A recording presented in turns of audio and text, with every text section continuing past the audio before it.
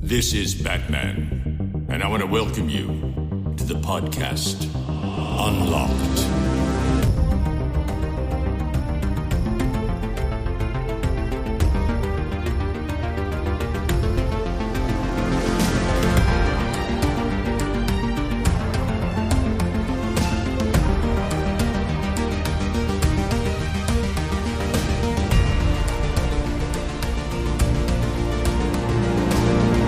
Hallo und herzlich willkommen zur nunmehr 49. Folge Unlocked schon. Ich finde unfassbar krass, wie weit wir es mittlerweile auch schon geschafft haben. So ganz kurz vor 50 und dieses Jahr sind wir sogar schon 3 Jahre dann dabei und freut mich ganz ehrlich total. Also ich muss ja sagen, jedes Mal habe ich diese innere Vorfreude, dass ich weiß, boah, gleich gibt es dieses innere Blumenpflücken, das Leidenschaft teilen mit 2 Menschen, die eben als erstes Ja gesagt haben. Joanna und Ben, hallöchen. Hallöchen. Moin. Danke dir. Moin. Na, ihr Zuckerschnütchen, alles gut bei euch? Ja, ich habe gerade eben einen Kuchen verbrennen lassen. Ich hatte das, glaube ich, noch nie, dass ich hey, ich tue einen Kuchen in den Ofen und dann setze ich mich hin und zocke was und so eine Stunde später, als ich zur Aufnahme ins Arbeitszimmer gehen wollte, war ich so, boah, was riecht hier so? Crazy. Ich habe gerade genau den Geruch in der Nase, weil Ronja, glaube ich, unten irgendwas kocht und ich glaube, das ist auch verbrannt. Das fühlt sich gerade total komisch an. Und es ist wirklich schade drum. Ich hätte gern Kuchen gegessen. Ja, ich sag mal so, ich habe ein Bild gesehen, das sieht sehr knusprig aus. Ja, ich glaube, da ist Hopfen und Malz verloren, bin ich ganz ehrlich. Also, ich glaube, das war's. Naja. Das ist auch immer sehr ärgerlich, oder? Ich finde gerade gutes Essen, bei dem man sich auch im Vorfeld Mühe gibt, wenn das irgendwie kaputt geht oder scheiße wird, also wirklich total egal, ob es was Gekochtes ist, was Gebackenes. Das ist immer ärgerlich. Das tut immer auf so einer ganz persönlichen Ebene weh, habe ich das Gefühl. Boah, da fällt mir ein, wir haben irgendwie vorgestern oder was war das? Wir warfen ja den Hund, ne? Der Hund kriegt quasi so eingefrorenes Fertigmenü aus rohem Fleisch und ein bisschen Gemüse. Ah, so ein bisschen wie mit einem Mamavogel. Also du kaust das dann vor und dann barfst du das in den ich mach Mund. die Packung auf oder lass die Packung halt erstmal ein bisschen neben dem Kühlschrank liegen, bis sie so halb angetaut ist und dann tue ich die eigentlich so ein paar Minuten nochmal auf Defrost in die Mikrowelle, damit das einfach schneller geht. Und irgendwann denke ich, was stinkt das denn hier so, ne? Oh no. Geh runter und dann ich glaube irgendwie, weiß ich nicht, Ronja hat sich vorher da irgendwie einen Kaffee warm gemacht, stand auf jeden Fall nicht mehr auf Defrost, ich habe nicht drüber nachgedacht, stand auf Max und da habe ich dann irgendwie so 6 Minuten dieses rohe Fleisch in der Mikrowelle und da ist halt auch so Pansen und so dabei, ne, also die Küche, das ist grausam. Boah, muss das widerlich gerochen haben, Alter. Das ist grausam, ohne Scheiß, ey. Also ich kenne so diese Pansensticks, die meine Hunde auch manchmal bekommen, oder so Pansenknochen und die riechen einfach schon so nach einem abgefaulten Pimmel. Und das jetzt aber nochmal in die Mikrowelle zu tun, das klingt ja richtig widerlich. Ja, das war grausam. Ja, sauber gemacht und alles. Und dann musstest du trotzdem nochmal eine neue Packung machen, weil der Hund ja Hunger hat. Dann kannst du ja doch nicht sagen, nee, also jetzt stinkt's. Benni, hättest du mal Bescheid gegeben. Jetzt ist vorbei. Ja, wild. Aber gibt's denn noch was zu dem Kuchen, was du erzählen willst? Also was für ein Kuchen? Nee, eigentlich. Willst du so ein bisschen die Konsistenz beschreiben, so das Rezept mal vorlesen? Es ist eigentlich ein veganer Bananenkuchen, also Bananenbrot, weil ich morgen eigentlich auf einen Geburtstag eingeladen bin, wo jeder gerne was mitbringen soll, vegan. Und dann werde ich wohl morgen einfach in den Supermarkt meines Vertrauens gehen und irgendwas Veganes kaufen. Veganen Amazon-Gutschein, ne? So. Ja, oder Apfel oder so. Das ist auch immer vegan. Oder machst du das so, dass du da einfach so tust, als sei das trotzdem von dir? Ach so, nein. Ich werde ihm das Foto zeigen von meinem verbrannten Kuchen. Der kennt mich gut genug, um zu wissen, dass das auf jeden Fall... Weißt du, was super lustig wäre? Wenn du so irgendwo so ganz klein unten links in der Ecke hast, du so 3. März 2021 oder sowas. So, ja, den habe ich gestern gemacht. Der ist leider verbrannt, hör mal. Ach, ganz ehrlich, ich glaube, unter Freunden kannst du sogar sagen, ey, sorry, ich hab's nicht mehr geschafft, gestern noch irgendwie mich an Herz zu stellen. Hier, ich habe was gekauft, also... Ich glaube, da wäre niemand böse, vor allem auf so einer Geburtstagsfeier. Weißt du, das ist jetzt nicht so, hey, ich gehe zu meinen besten Freunden und habe eine krasse Torte versprochen. Deswegen, mache ich mir keine Gedanken drum. Es ärgert mich trotzdem, weil die ganze Bude einfach stinkt. Das muss nicht sein. Nee, das fühle ich. Aber sei ehrlich, besser, als wenn es alles nach Pansen riechen würde, den du beim Max in der Mikrowelle gebacken hast. Von daher. Das kann ich nur unterschreiben. Ich denke, das ist schon passabel. Aber sonst, was ist in eurem Leben so passiert, ihr Lieben? Wir haben ja jetzt lange nicht mehr gesprochen. Ja, doch, wie schon, gerade eben vor der Aufnahme. Ja, aber ich meinte in diesem Podcast-Kontext, wo wir immer so ein bisschen erzählen, was passiert. Die letzte Folge ist ja 3 Wochen her. Und ich hoffe jetzt einfach mal, dass bei euch irgendwas Cooles passiert ist. Ja, ich habe gedacht, ich wäre der Einzige, der von uns irgendwie so ein bisschen karnevalistisch war. Aber da habe ich dann auch gesehen, dass ich doch nicht alleine bin. Das hat mich sehr gefreut. Meinst du mich? Ja. Ja, nein, weil ich bin halt überhaupt nicht so der Karnevalsmensch, ne? Aber bei uns ist halt so die Sache. Fuck, was war das denn in deiner Story denn, Alter? Ich habe das gesehen mal so, ach krass, ich wusste nicht, dass wir Ben an die dunkle Seite verloren haben. Nee, ja, das ist halt, wie gesagt, der Sonntag ist grundsätzlich eigentlich immer, weil Ronjas Eltern irgendwie genau an der Hauptstraße wohnen. Da ist man, also da bin ich, seit ich 14 war. So habe ich ja Ronja irgendwie auch kennengelernt. Das war halt quasi die Tochter von dem Haus, wo wir dann immer standen, wenn wir sonntags da Karneval gefeiert haben. Und das hat sich halt so, da kann ich auch schlecht Nein sagen, ne? Und wie gesagt, da gehen wir halt hin, da hat er irgendwie auch ein bisschen Spaß, aber es ist jetzt nicht so, dass ich halt mich ein ganzes Jahr auf diesen Karnevalstag freue. Auf jeden Fall war jetzt wieder dieser Sonntag und das ist dann auch das Einzige, was man da macht. Und ich habe ja das Spider-Man-Outfit irgendwie, das hatte ich dir ja auch mal geschickt, weil meine beiden Nichten ja, die sind schwer karnevalsaktiv und tanzen. Die haben dann irgendwie seit November irgendwie tausende Auftritte. Ich habe jetzt einen mitgemacht. Das war auch schon wieder grenzwertig alles. Ich meine, das ist super schön. Was heißt mitgemacht? Warst du mit auf einer Bühne oder was? Nee, oder im Publikum. Mitgemacht ich bin hingefahren und habe mir das angeguckt. Und das ist ja so, weißt du, die haben dann einen Auftritt. Das sind dann 7 oder 8 Minuten.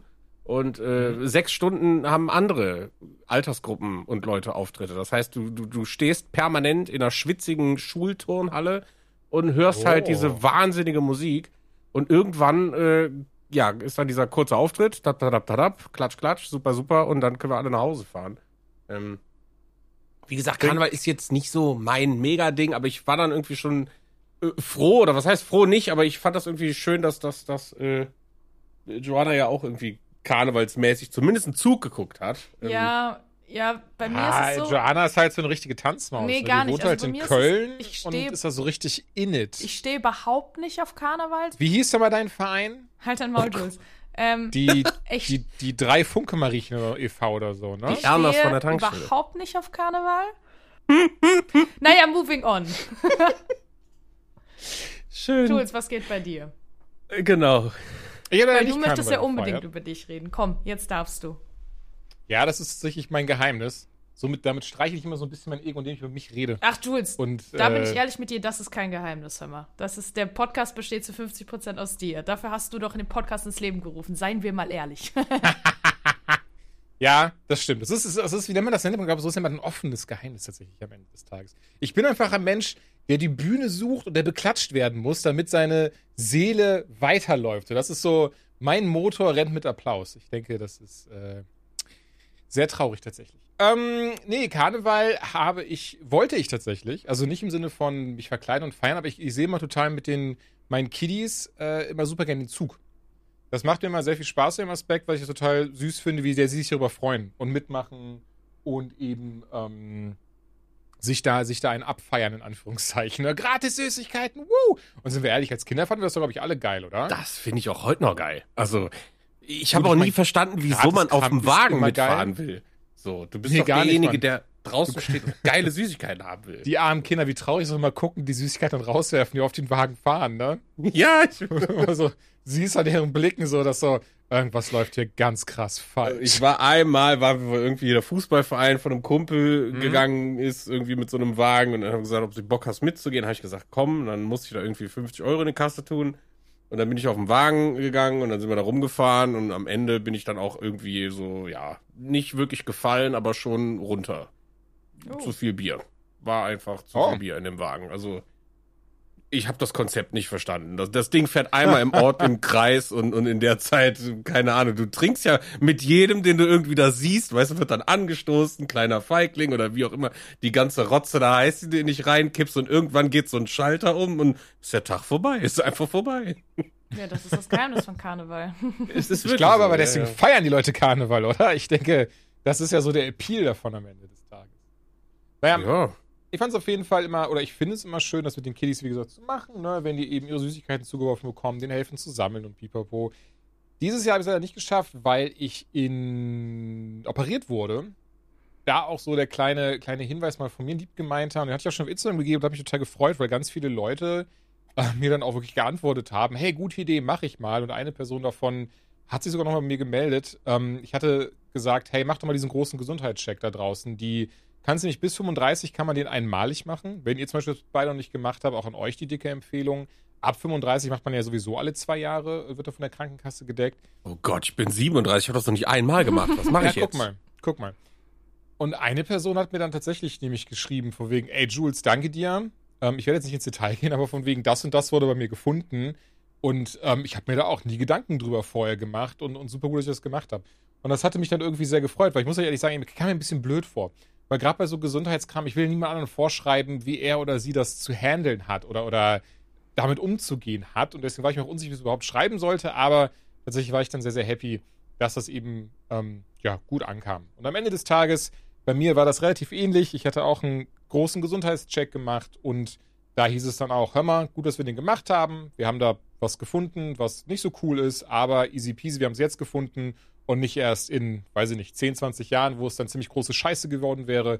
Von daher, schnippschnapp, raus damit oder wie auch immer und dann passte das auch schon.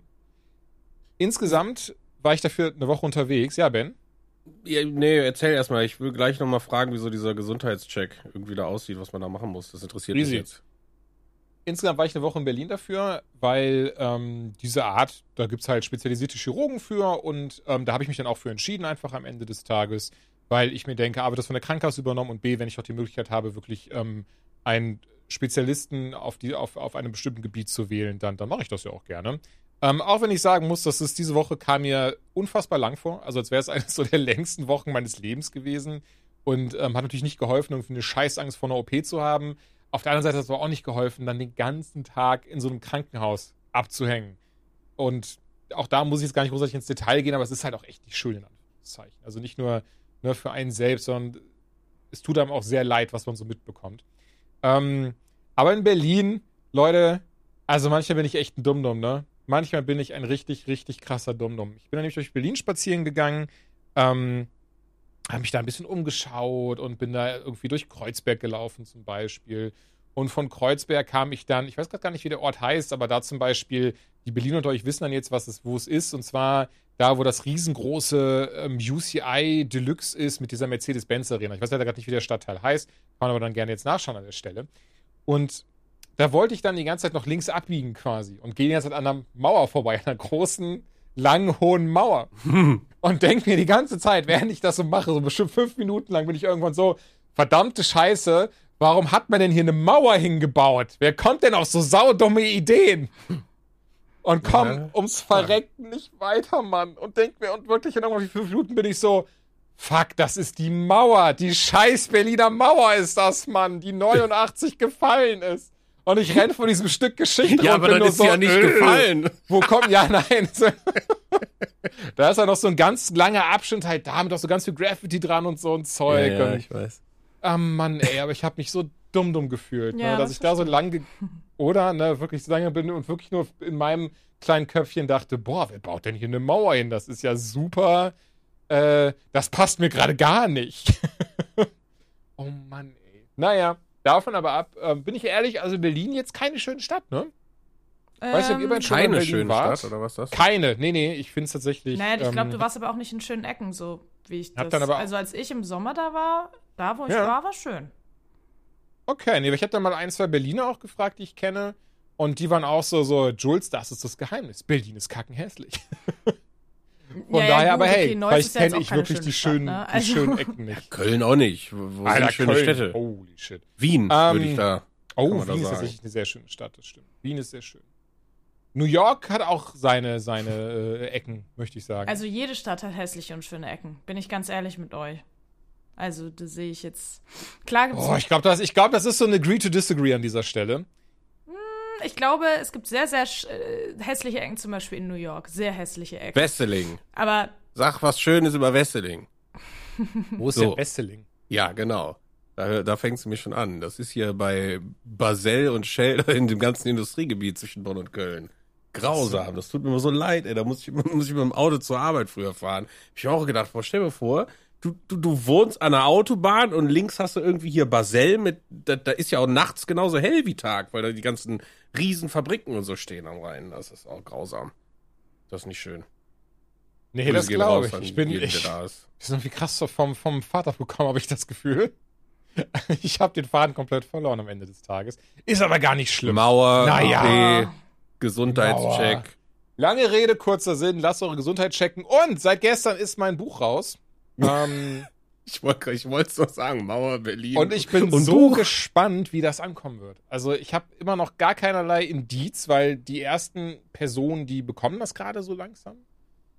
Aber also ich bin richtig nervös, was die Leute sagen. Ich habe richtig Angst. So kennt ihr diese South Park-Folge, wo Cartman seinen Safe Space auf Social Media braucht, dass Butters ihm das so alles vorkuratieren muss, was der so vorgelesen bekommt und was nicht? Nee, ich glaube nicht. Okay, aber so eine Person hätte ich gerade gerne, die einfach für mich so meine Social Media Accounts so managt und so nur die guten Amazon-Bewertungen auch rausfiltert und so ein Zeug. Ja, und mich einfach anlügt, ehrlicherweise. Ich weiß es nicht. Mal schauen. Ich bin auf jeden Fall sehr, sehr gespannt und daher deswegen auch ein letztes Mal Werbung hier, wenn ihr auch Bock habt, euch dieses Buch zu schnabulieren. Der Tod des Dämonenkönigs heißt. Es ist jetzt endlich raus und ich hoffe wirklich inständig, dass es gefallen wird. Ich habe auch die Tage, hier war ich sogar in Köln bei Zuckerzahn. Das ist so lustigerweise tatsächlich einfach ein Süßigkeitenladen, die selbst Süßkram machen. Aber die teilen sich einfach das Lager mit dem Verlag. Community Editions, der mein Buch rausbringt. Weswegen ich halt da in diesem Laden einfach war. Wirklich links von mir war so eine Theke, wo die gerade Süßigkeiten zubereitet haben. Was mega ablenkend war und mega lustig aussah. Also wie so Bonbons aus so riesengroßen Rollen gebastelt, produziert werden. Also das sind wirklich so am Anfang ganz, ganz krasse, riesige Süßigkeitenrollen, die also bestimmt so, die ihr euch so vorstellen könnt, so Kissengröße oder sowas. Und dann wird das aber ganz klein und ganz lang gerollt und immer kleiner. Ach so, das und ist länger. ja immer dünner, ne? Das habe ich schon mal auf YouTube gesehen. Ja, und dann werden die am Ende so Ja, genau. Und das war mega faszinierend und einfach so krass gut gerochen. So meine Buchse, die ich anhatte, die riecht immer noch nach Zimt und Zucker, was ich super funny finde. Weil so roch es da halt eben. Und naja, währenddessen auf jeden Fall dann einige Bücher signiert, was mich total gefreut hatte. Weil ich bin ganz ehrlich, und ihr kennt mich, ihr wollt bestimmt keine Unterschrift von mir haben. Und da finde ich das so toll, dass es einfach Menschen gibt, die das wollen. Das ist so ein surrealer Gedanke, weil ich mir denke, ne, so viel ist da jetzt auch nicht hinter. Naja. Ja, gut, aber ist doch legitim. Also, wenn man irgendwas geil findet von irgendwas, also freue ich mich auch immer, wenn eine Unterschrift drauf ist. Ich habe das Buch nur noch nicht gelesen. Ich habe es bestellt. Amazon sagt auch verspätet, noch nicht versandt. Ich weiß nicht, wann es kommt. Irgendwann soll es kommen. Aber ja, wenn das Buch gut ist, dann gehe ich mir mal eine Unterschrift wird das dann holen. das erste Buch sein, das du gelesen hast? Boah, da müssen wir aber dann stell dir mal vor, das wäre das erste Buch, was ich wirklich durchlese. Aber ich habe schon auf Instagram gesehen, wo du die Bücher gedreht hast, das ist ja wirklich ein Schinken. Das ist ja, oh Gott. Das ist tatsächlich nicht klein und kurz geworden, anders als mein Penis. Ja, crazy. Ich guck mal. Ich weiß nicht, ob ich da Zeit für kriege. Aber ja, alles gut. Ich wollte es zumindest im Regal stehen haben, weil ich finde das Cover wirklich schön. Dankeschön. Ja, das hat mich auch tatsächlich sehr, sehr gefreut. Das sind alles so Sachen, ne, so, das war auch, was ich schon oft gehört habe. Das Cover ist schön, damit hab ich gar nichts zu tun, ehrlicherweise. Das habe ich nicht designt, sondern das hat auch da jemand im Verlag gemacht. Also vielen lieben Dank an diese Person. Ich habe den Inhalt geschrieben, aber ich habe auch schon ein paar Leuten gesagt, so, ey, wenn ihr es nicht lest, gar kein Problem. Dafür sieht's geil aus, man kann es schon als Deko hinstellen. Das ist doch auch toll. Und da es halt auch dick ist, sieht das auch so aus, als wenn man intellektuell und sich einfach so in den Schrank stellt. Weil Leute, ne, die dann so zu Besuch kommen, denken sich, boah, der hat so ein dickes Buch gelesen. Oh, der muss smart sein. Da würde ich mir vielleicht eher ein Lexikon hinstellen, wenn ich das erreichen möchte. Weil man denkt, glaubst du nicht, dass die Leute dann denken, oh, die rafft nicht, wie man Wikipedia benutzt? Weiß ich nicht. Oder man denkt, man ist so sophisticated, dass man noch wirklich Sachen liest. Anstatt einfach und dann immer noch schnell zum Globus rennt, ne, und noch schnell den Globus dreht. So, ja, da war's. Ja, Globus das ist dann so, sind das nicht so Anrichten dann? Du hast dann so diesen Globus, das Lexikon, da muss dann noch so eine teure Flasche Whisky stehen. Im Globus, den kannst du aufklappen. Das haben meine Großeltern tatsächlich. Die haben so einen fucking Globus, der ist riesig und wenn du den aufklappst, ist da ganz viel Alkohol drin. Raff ich gerade auch nicht das Prinzip. Schüttelt er nicht den Alkohol durch beim Drehen? Weiß ich nicht. Oder ist der da fest drin?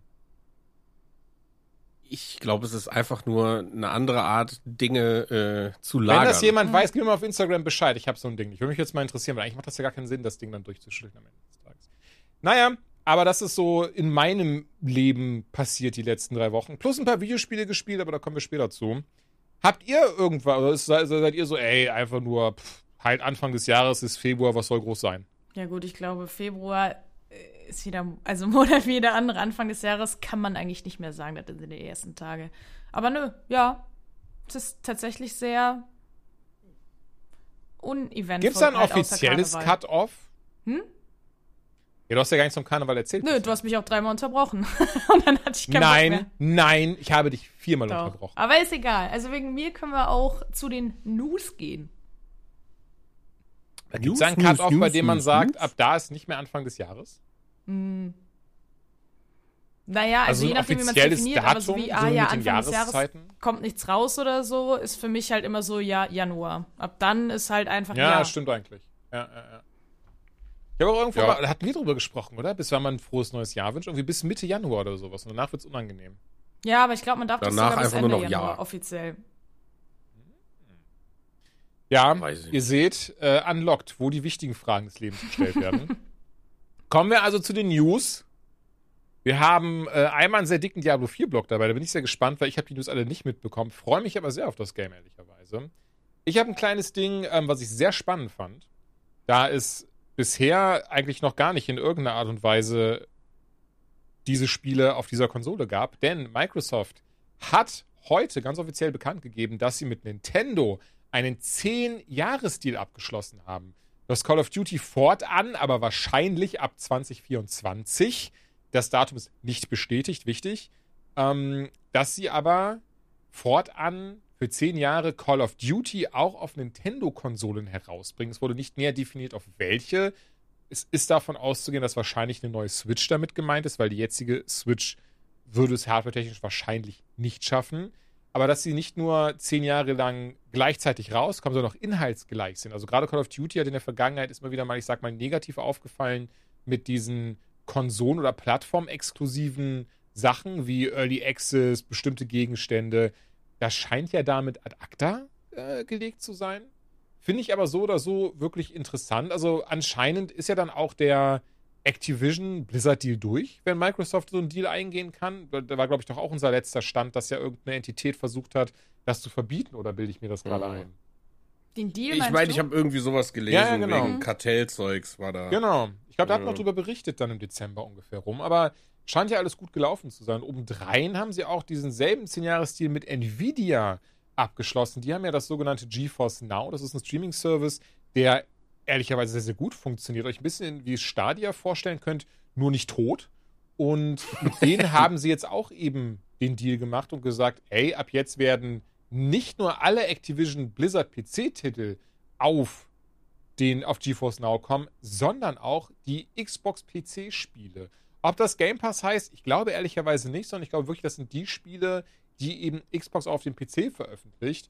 Und Phil Spencer sagt eben, dass das sein Ziel ist, dass wirklich immer mehr Menschen auf immer mehr Plattformen spielen und zusammenfinden. Und das finde ich so spannend, denn erinnert ihr euch, wir haben da schon oft drüber gesprochen, diese Theorie von uns, dass Xbox, das ist für die letzte Konsole. Game Pass ist für die Zukunft und die werden darauf pfeifen und dafür sorgen, dass du überall diesen Game Pass benutzen kannst. Und ich glaube, das ist ein Schritt in diese Richtung. Und irgendwann wirst du den auch auf Nintendo haben und vielleicht sogar auf einer Sony-Konsole, wenn eben Sony nicht sagt, nee, Freunde der Nacht, also so ein Game Pass, den könnt ihr euch mal dahin stecken, wo die Sonne nicht mal hinkommt.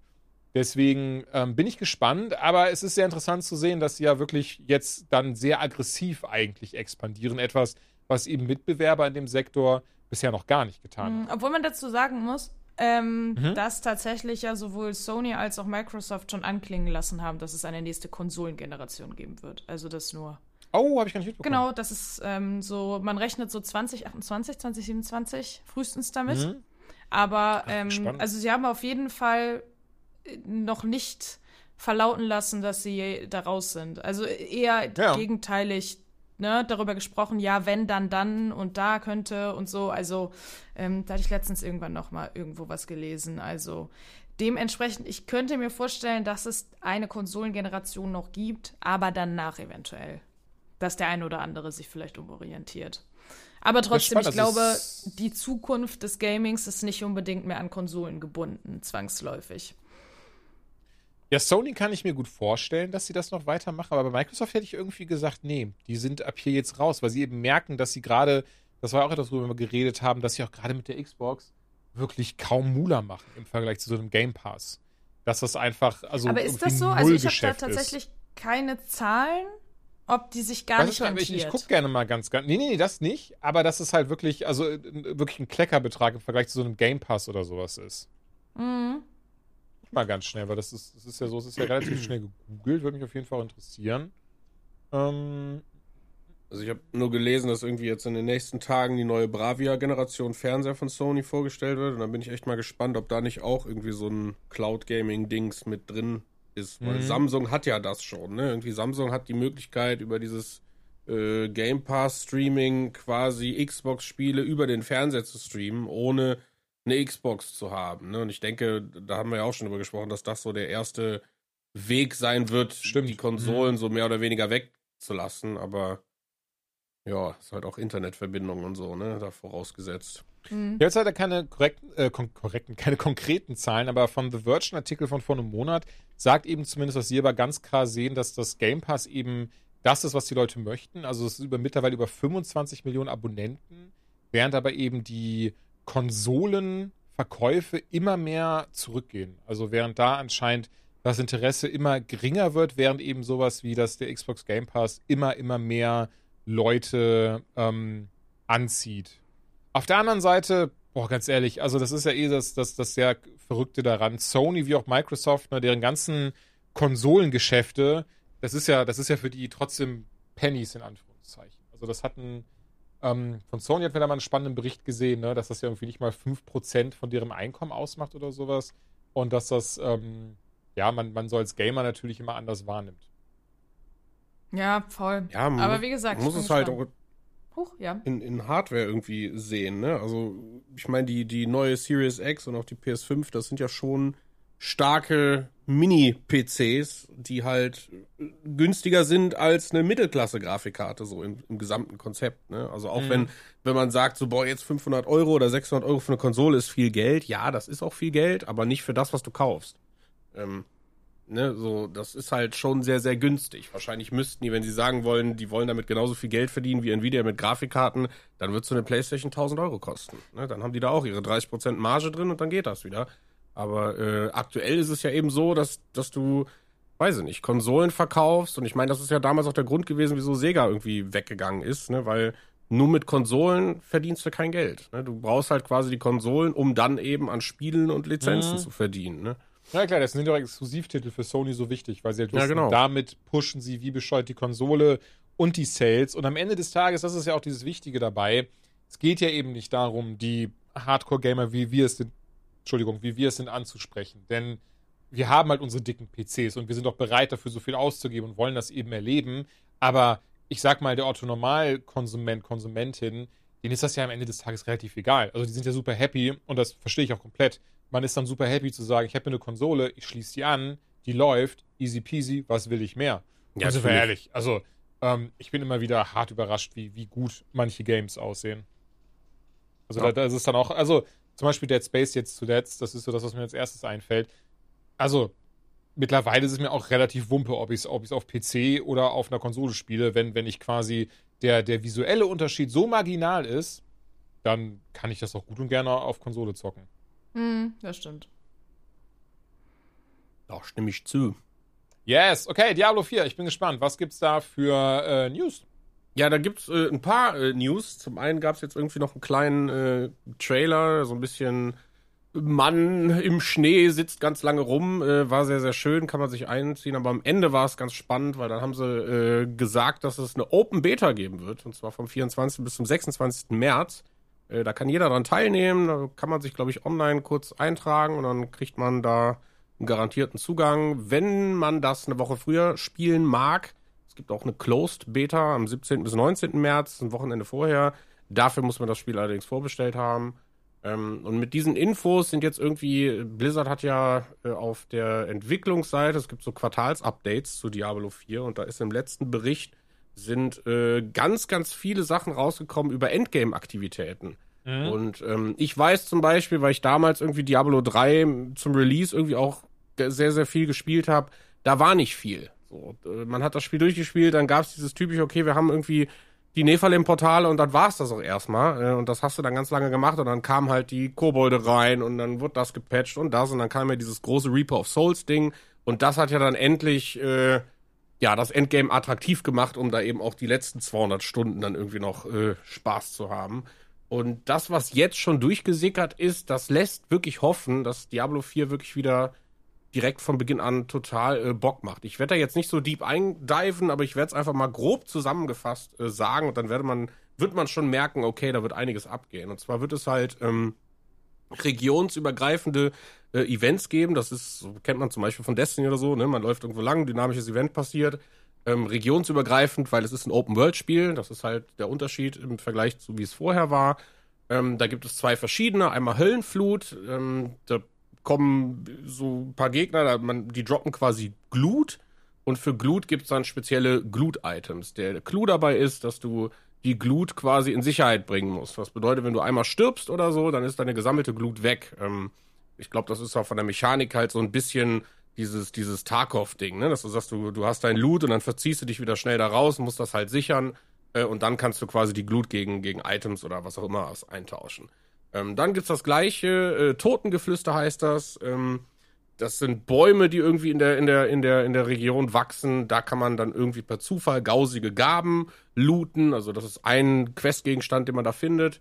Und wenn man 10-mal diese gausigen Gaben hat, dann kann man also für verschiedene Schreine gehen und kann da eben speziellen Loot abholen. Dann direkt von Beginn an auch. Ist aber, weißt du, ob das irgendwie was ist, was man auch kaufen könnte? Weil das klingt schon so nach. Da steht noch nichts zu, nee. Okay. Also, nee, ja, ich weiß, was du meinst. Ja, klar, ne, dass man irgendwie sagen kann, so, ja, kauf dir mal die gausigen Gaben oder einen Loot-Pusher, der sagt so, garantierte Drop-Chance, gausige Gaben. Ja, gut, ne, das ist halt so die andere Seite der Medaille, ne, da können wir dann wahrscheinlich drüber sprechen, wenn die Beta gelaufen ist. Aber was es auf jeden Fall geben wird, ist Felder des Hasses. Und Felder des Hasses ist ein PvP-Modus, der, glaube ich, dann das erste Mal Premiere feiert in einem Diablo-Spiel. Zumindest wüsste ich nicht, dass ich bei Diablo schon mal gegen andere Spieler gekämpft habe. Ja, Diablo Immortal hatte das halt, aber sind wir ehrlich, das zählt doch nicht als echtes Diablo, von daher ist das schon.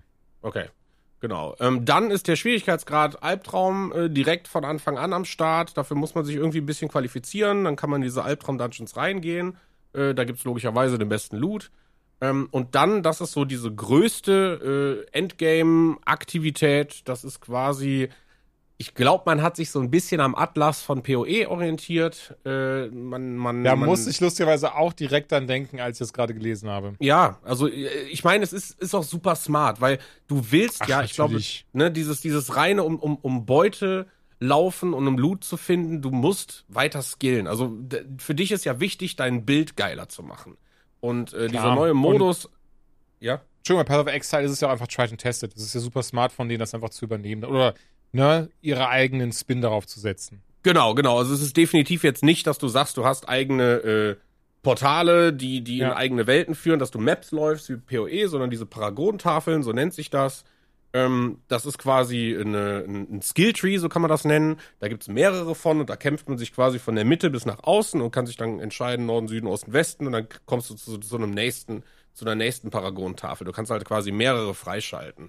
Und die sind halt dafür da, um dein Bild weiter auszubauen. Fähigkeiten, irgendwelche Sockel, du kannst Items modifizieren oder halt diverse Boni erhalten. Und das funktioniert eben, ab Level 50 bekommst du neben deinen normalen Erfahrungspunkten eben auch Paragon-Punkte. Das meine ich halt, das macht auch wieder interessant. Teil, ne? Genau, genau. Ja. Ne? Und damit kannst du dann eben dich ein bisschen weiterentwickeln. Und Augenmerk soll wohl auch die Flexibilität sein. Das heißt, wahrscheinlich sind Reskillungen einfacher, als das vorher war. Also klar bist du halt gebunden, wenn du sagst, du spielst Barbar, ne? Du kannst ja jetzt nicht auf einmal Totenbeschwörer sein, aber ich glaube, dass du deine internen Fähigkeiten, die du hast, über diese Paragon-Tafeln vielleicht cheap, sag ich jetzt mal, zurücksetzen kannst, ohne da jetzt irgendwie 3 Tage für zu grinden oder dein ganzes Gold für einmal ein Reset auszugeben oder so. Ja. Finde ich alles total spannend. Man hat ja auch irgendwie auch hier und da schon ein bisschen Gameplay gesehen. Die Grafik sieht fantastisch aus. Also ich bin wirklich, wirklich, wirklich mega hyped so. ja, freue ich mich total drauf. Also man sieht mich auf jeden Fall am 17. und am 24. in der Beta. So viel kann ich schon mal spoilern. Ja, und bis jetzt, also die Sachen, die man da so gelesen hat, das kann man einfach auch mal googeln. Da gibt's ganz, ganz viel. Also ich kann diese Quartalsupdates nur empfehlen. Da kann man sich wirklich, wirklich viel Text durchlesen. Da sind schon ganz viele Sachen. Items sieht man schon, welche Sachen es ungefähr gibt, wo die Reise hingeht und so. Grafik-Updates, Screenshots. Also wer sich dafür interessiert, sehr, sehr gerne einfach auf der Blizzard-Seite mal oder einfach mal auf Google Quartals-Update zu Diablo 4 googeln. Dann kann man da deep diven. Genau, das war's.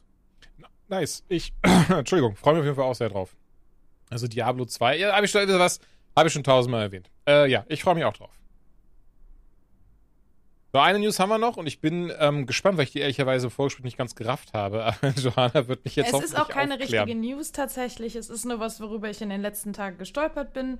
Und weil mir jetzt keine News untergekommen ist, wo ich gesagt habe, Mensch, die muss ich mitbringen, die ist so interessant, da müssen wir drüber sprechen. Es ist einfach nur so ein kleines, ich werf's mal rein, es ist ein nice to know. Und zwar gibt es eine Studie, die jetzt vor einer Woche veröffentlicht wurde, vom Playing for the Planet heißt das, und ist im Rahmen unter anderem es gibt ja so Game Jams und es gibt so einen Green Game Jam und 2022 ist der auch wieder gewesen und drumherum wurden auch halt Umfragen gemacht mit ganz vielen Spielenden und da ist rausgekommen, weil es ging um das Thema Klimawandel und es gibt ja mittlerweile gar nicht so wenig Spiele, die sich entweder tatsächlich mit dem Klimawandel auseinandersetzen oder zumindest irgendwie Themen aufgreifen, die zum Klimawandel passen. Und die Zahlen fand ich ganz cool, weil das war eine repräsentative Studie, das heißt, da wurden jetzt nicht irgendwie nur so, keine Ahnung, deine Oma, dein Onkel und dein Papa interviewt, sondern wirklich viele Menschen und zum Beispiel haben 81 gesagt, dass sie es sehr cool finden, sich mehr mit solchen Themen in Spielen auseinanderzusetzen. Und 2/3 haben sogar gesagt, dass für sie es tendenziell möglich ist oder dass sie sagen, ja, ich kann mir sehr gut vorstellen, dass ich mein Verhalten auch aufgrund eben von Gelerntem im Spiel oder etwas, was ich im Spiel wahrgenommen habe, zu ändern, zum Beispiel weniger Fleisch zu essen. Und dass das mit so In-Game-Messages passieren kann, finde ich halt sehr cool, weil ist für mich eigentlich total logisch, weil genau wie in Filmen, genau wie in Serien, genau wie in Büchern sind Spiele halt ein Medium, um auch solche Nachrichten zu verbreiten oder aufzuklären und so. Aber das ist halt nicht immer so ganz angekommen, habe ich das Gefühl, so in der Gesellschaft immer noch. Es wird ja immer noch so ein bisschen belächelt. Und deswegen fand ich das sehr cool, weil das natürlich auch ein sehr wichtiges Thema ist. Genau, aber tatsächlich sind ich glaube, oder fast die Hälfte der Menschen, die halt in diese Umfrage geantwortet haben, die waren halt so zwischen 21 bis 39. Also jetzt nicht ganz junge Generation, aber immer noch jüngere Generation. Oder auf jeden Fall Generation, die sich mit dem Thema Klimawandel sowieso schon ein bisschen auseinandersetzt. Also von daher, Das fand ich super interessant. Und nee, auf jeden Fall. Also so Gamification von ernsten Themen ist ja immer was richtig Tolles, weil das halt so easy etwas das näher bringt eben. Genau, aber es muss ja nicht nur Gamification sein, ne? Dass es halt bewusst wirklich stattfindet, sondern manchmal reicht es ja einfach nur eine Welt zu zeigen, egal in welchem Kontext, die eben durch den Klimawandel bedroht, kaputt gegangen und so weiter ist. Also das ist, ich glaube, dass man da viel mehr mitnimmt, als man vielleicht manchmal selber checkt. Ja. Und deswegen, das war einfach nur so nice to know. Aber dazu gibt es halt kaum Studien bisher, vor allem keine repräsentativen. Und da bin ich halt einfach drüber gestolpert und dachte, ach, das finde ich interessant. Das wollte ich einfach nur mal mit reinnehmen. Nee, finde ich auch sehr schön. Ich finde es auch sehr wichtig und finde auch cool, dass du das mitgebracht hast. Kannst du aber nochmal sagen, wie ich das jetzt quasi finden kann? Die Studie? Ich habe das gefunden bei diesem Playing for the Planet. Die haben eine eigene Seite und unter der News-Rubrik. Dann verlinke ich das dann noch unten. Okay. Danke dir. Nee, sowas finde ich tatsächlich sehr, sehr cool. So Green Game Jam, bla bla. Oder so, nicht bla bla, aber so hieß das, ne? Green Game Jam? Genau, das war ein Green Game Jam. Okay. Ja. Ja, nice. Sehr, sehr cool. Dann verlinke ich das sehr, sehr gerne noch, dass sich das auch andere Leute noch anschauen können. Wenn sie ein Interesse haben, aber das sollten sie, ist ja unser Planet. Schützt den Planeten, Leute. Schützt ihn. Captain Planet. Erde. Wasser. Luft. Boah, das habe ich damals geliebt, die Liebe. Serie. Spiele. Ne? Was, Spiele? Nein, Liebe. Ja, Es ist gibt jetzt ja die Erde, nächste was Kategorie, das wäre meine Umleitung gewesen. Ja. Deswegen war das gerade, okay. Spiele. Ja, 4 Games haben wir heute am Start. Unter anderem, nicht unter anderem, sondern alle 4 Games sind Atomic Heart, das Remaster von Metroid Prime, A Space for the Unbound und Wild Hearts. Ehrlicherweise, unter anderem ist noch Ishin Like a Dragon rausgekommen und Wulong Fallen Dynasty. Da bin ich oder wir noch nicht dazu gekommen. Auf die bin ich aber auch sehr, sehr gespannt. Die gibt es dann nächste Folge, sind aber jetzt eben zum Zeitpunkt unserer Ausgabe schon draußen. Also, sorry dafür. Wir werden anscheinend langsam mit dem Zocken im Alter oder sowas. Ist halt Ja, du warst im Krankenhaus, wir hatten einen Tag Karneval. Ey, im Krankenhaus habe ich Metroid Prime zocken können, aber dazu dann gleich was zu. Fangen wir doch super, super gerne mit Atomic Heart an. Das ist jetzt jüngst erschienen, das allererste Spiel von Mundfisch und spielt in der UdSSR der 50er und stellt das What-If-Szenario auf, was wäre eigentlich, wenn die Russen den Zweiten Weltkrieg gewonnen hätten. Und dann Ja, so eine... beziehungsweise darum geht es ja nicht per se nur, sondern dass die Sowjetunion den Zweiten Weltkrieg gewinnt, ist ja eine Folge. Weil eigentlich geht es ja darum, das Gedankenspiel ist ja, die Sowjetunion zerfällt eben nicht, sondern sie findet ein seltenes Material, mit dem sie sich eine Roboterarmee bauen kann und gewinnt dadurch als alleiniger Sieger den Zweiten Weltkrieg. Und Nazi-Deutschland ist auch relativ schnell vom Tisch und so weiter und so fort. Und daraufhin bauen sie halt eine unglaubliche Macht auf und werden zu so einer Art globaler Supermacht, die sich tatsächlich aber nicht nur auf die Erde beschränkt, sondern, ich meine, das ist ja tatsächlich auch immer noch und auch in unserer Realität so, dass Russland immer sehr aktiv ist, was den Weltraum angeht. Das ist in dem Spiel nicht anders. Also Kolonialisierung anderer Planeten auch ein Thema. Aber genau, das ist halt so die Frage, beziehungsweise dieses Gedankenspiel, was aufgemacht wird. Genau, ehrlicherweise wollte ich ja gerade noch zu überleiten, aber ich hätte es nicht so gut zusammenfassen können wie du, von daher Dankeschön. Ich hätte direkt wieder rübergegangen zu, und wir spielen so einen Dude, der denkt, er sei Duke Nukem und ballert dann alles ab. Das ist so diese Kurzfassung von dem ganzen Wenn Game. er Munition hat. Wenn er Munition hat. Ich glaube, es ist das große Vorbild davon ist BioShock gewesen. Also viel Inspiration, habe ich das Gefühl, kommt insbesondere vom ersten Teil, wo man dann eben Rapture entdeckt und die ersten Fähigkeiten hat und so ein Zeug.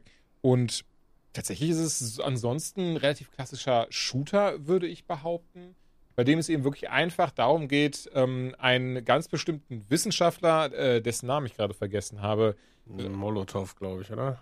Stimmt, Komrad Molotow. So, den müssen wir holen. Denn anscheinend hat die dumme Sau einfach zumindest einen ganz bestimmten... Ich glaube, Molotow ist ein Spitzname, oder sind das 2 verschiedene Personen? Ich bin mir nicht sicher, ich habe es gerade eben vor 10 Minuten noch drin gehabt und ich meine, den Namen Molotow noch nie gehört zu haben, aber vielleicht bin ich manchmal doch, okay, doch. Dann wird das tatsächlich so sein. Einfach, der Spitzname kommt halt daher, weil halt Molotow-Cocktail tatsächlich. Aber ja, Petrov, das ist, glaube ich, dann von mir ist der richtige Name von ihm.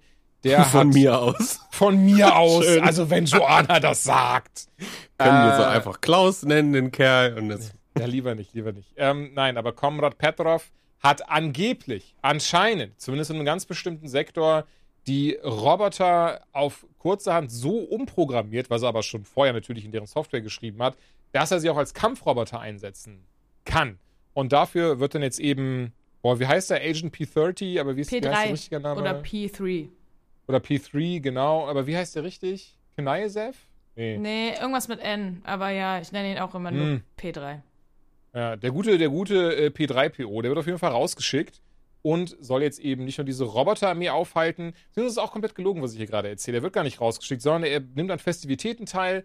Da shit hits the fan bis zum geht nicht mehr. Und er möchte eben Petrov retten, weil er so ein bisschen an seine Unschuld glaubt. Und, da greifst du extrem weit vor, so weit bin ich noch nicht mal. Das passiert in der ersten Stunde. Nein.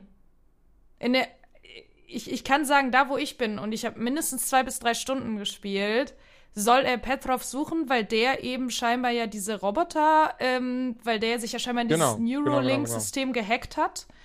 weswegen die Boah, Roboter ich muss mal, bin ehrlich, dann verwechsel ich das bestimmt. Ich bin ganz ehrlich, vielleicht ist es mit den Namen oder so, dann verwechsel ich das 100%. Amok läuft und dann Aber wird ihm gesagt von seinem Chef, Bruder, weil der ist ja, glaube ich, eine Art KGB-Agent.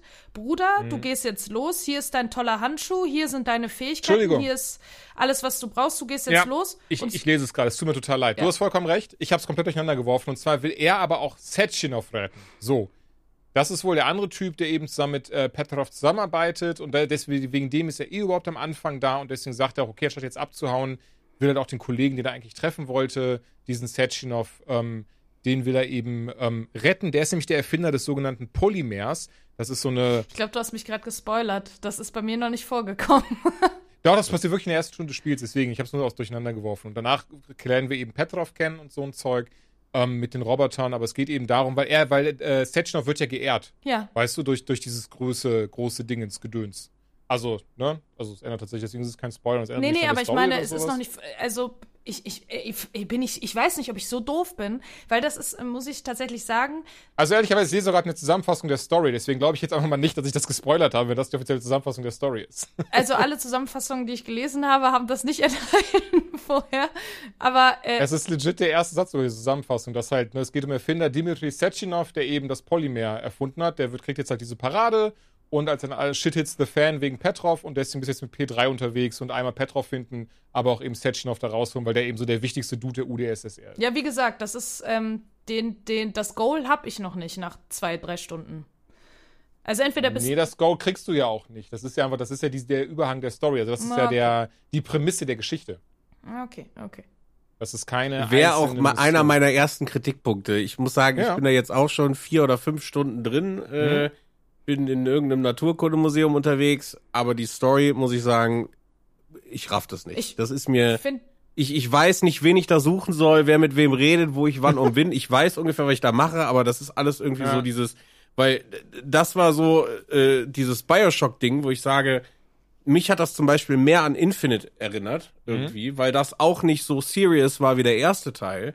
Man weiß, was man da gemacht hat, aber das war eher nicht so ernst und gut geschrieben wie der erste Teil. Und deswegen finde ich so, das geht alles so ein bisschen leichter damit um. Also das ist jetzt nicht, dass ich sage, das ist kompletter Kack, aber das ist mir halt äußerst aufgefallen. Also die Kombination aus ihm selber, also wer ich spiele so, ich tue mich damit, weil es ist leider kein Duke Nukem, es ist halt eher so ein Möchtegern Duke Nukem, was es für mich sehr schwierig macht. Und teilweise auch sehr cringe ist, ehrlicherweise. Ich finde den super unsympathisch. Ja, vor allen Dingen habe ich gedacht, nachdem du dieses Ding-Spiel da mit dieser einen da gespielt hast aus New York. Ich schwöre dir. Ohne Scheiß, da musst du wahrscheinlich gedacht. dann alle dran denken, ne? Also Hammer. Was ist das denn? Wirklich, bei manchen Dialogen habe ich gesagt, Alter, das könnte 1:1 sie sein. Vor allem, weil beide haben so eine Art, okay, sie hat ja einen Armreifen und keine künstliche Intelligenz, aber er hat ja diesen Handschuh, diesen Charles, und der redet einfach mit ihm und sagt, hey, das und das und das und gibt ihm nette, nützliche Infos und der kackt den einfach konstant an und ich bin so, boah, was ist das? Und ich meine, Luminous ist ja der Herausgeber und die haben, meine ich, auch Forspoken gemacht. Und vielleicht ist das bei denen ja so ein Ding, Trend, die nehmen nur ne, Spiele mit ja. scheiß ProtagonistInnen. Keine Ahnung, aber ich finde den ich hoffe mal, dass das zeichnet sich nicht für die restlichen Spiele dieses Jahres ab, weil ich bin da ganz bei euch. Also gerade am Anfang richtig, richtig unsympathisch. Das Gute ist, später sagt er nicht mehr so viel. Deswegen hat das dann gepasst. Aber ja, also ich finde es auch sehr, sehr weird, dass man diese Route geht. Die Diskussion, die wir gerade hatten, und da würde ich Ben nämlich zustimmen, hat das auch ganz gut gezeigt. Denn es gibt zwar Story, das, was es an Story sozusagen offiziell gibt, ist, finde ich, sehr typische Science-Fiction-Kost. Also jetzt nicht Science-Fiction Star Wars, sondern Science-Fiction, hey, Roboter und I Am Legend Shit, ne? Und die Geschichte wird halt ab und an in so Szenen erzählt, aber eigentlich passiert die A über diese Terminals, die man findet, wo man quasi Mails liest, was mir nach einer Weile unfassbar auf den Sack geht. Und B über die Dialoge oder die Erzählungen von diesem Handschuh. Und ich finde, und diese Uhren oder was man auch immer findet, also diese Sprachmemos. So, das sind diese 3 Wege, auf denen die Story erzählt wird.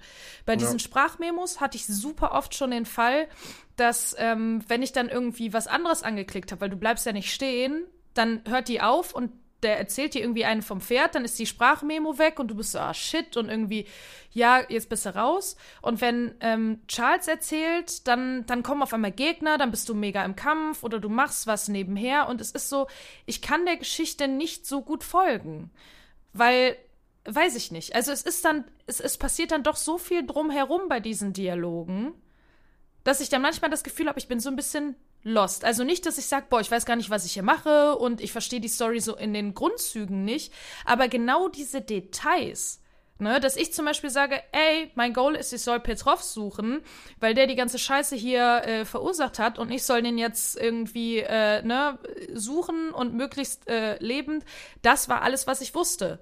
So, ne? Und kann sehr gut sein, dass das andere alles irgendwie so quasi underlying war und immer in kleinen Dialogfetzen irgendwie dann mal erzählt wurde, habe ich dann aber nicht mitbekommen. Und das finde ich super schade, weil wenn du schon eine Geschichte erzählen willst, weiß ich nicht, Digga. Dann, ob das so Da muss ich an dieses eine Meme denken, mit dem hier, ich weiß nicht, wer ich bin, ich weiß nicht, warum ich hier bin, ich weiß nur, ich muss töten. Ja. Ich stimme dir aber da komplett zu. Sorry, ich bin ganz kurz. Ich stimme dir da komplett zu, was ich sehr schade aber auch daran finde, weil das ist etwas, was im Spiel, behaupte ich bin gespannt, ob ihr es auch seht, gut gelingt, dieser Weltenaufbau, allgemein, wie die Welt aussieht, was sie sich dafür überlegt haben, aber, das wollte ich gerade sagen, genau. Okay, genau wie bei euch oder bei dir, Joanna, ist das Ding, da geht so viel unter, weil da so viel Lore anscheinend hintersteckt, so viel Geschichte aber auch, die das Spiel einem verklickern und erzählen möchte, eben über die einzelnen, diese Uhren, die rumliegen, über die man sich dann mehr anhören kann, bis hin zu den E-Mails, die man auf PCs findet, obendrauf, was Charles zu sagen hat, dass ich auch da teilweise überhaupt nicht durchgeblickt habe, was denn jetzt genau Phase ist. Ja, ich muss auch sagen, ich finde im Allgemeinen ist das kein gutes Game Design, alles oder einen so großen Teil über Texte zu machen.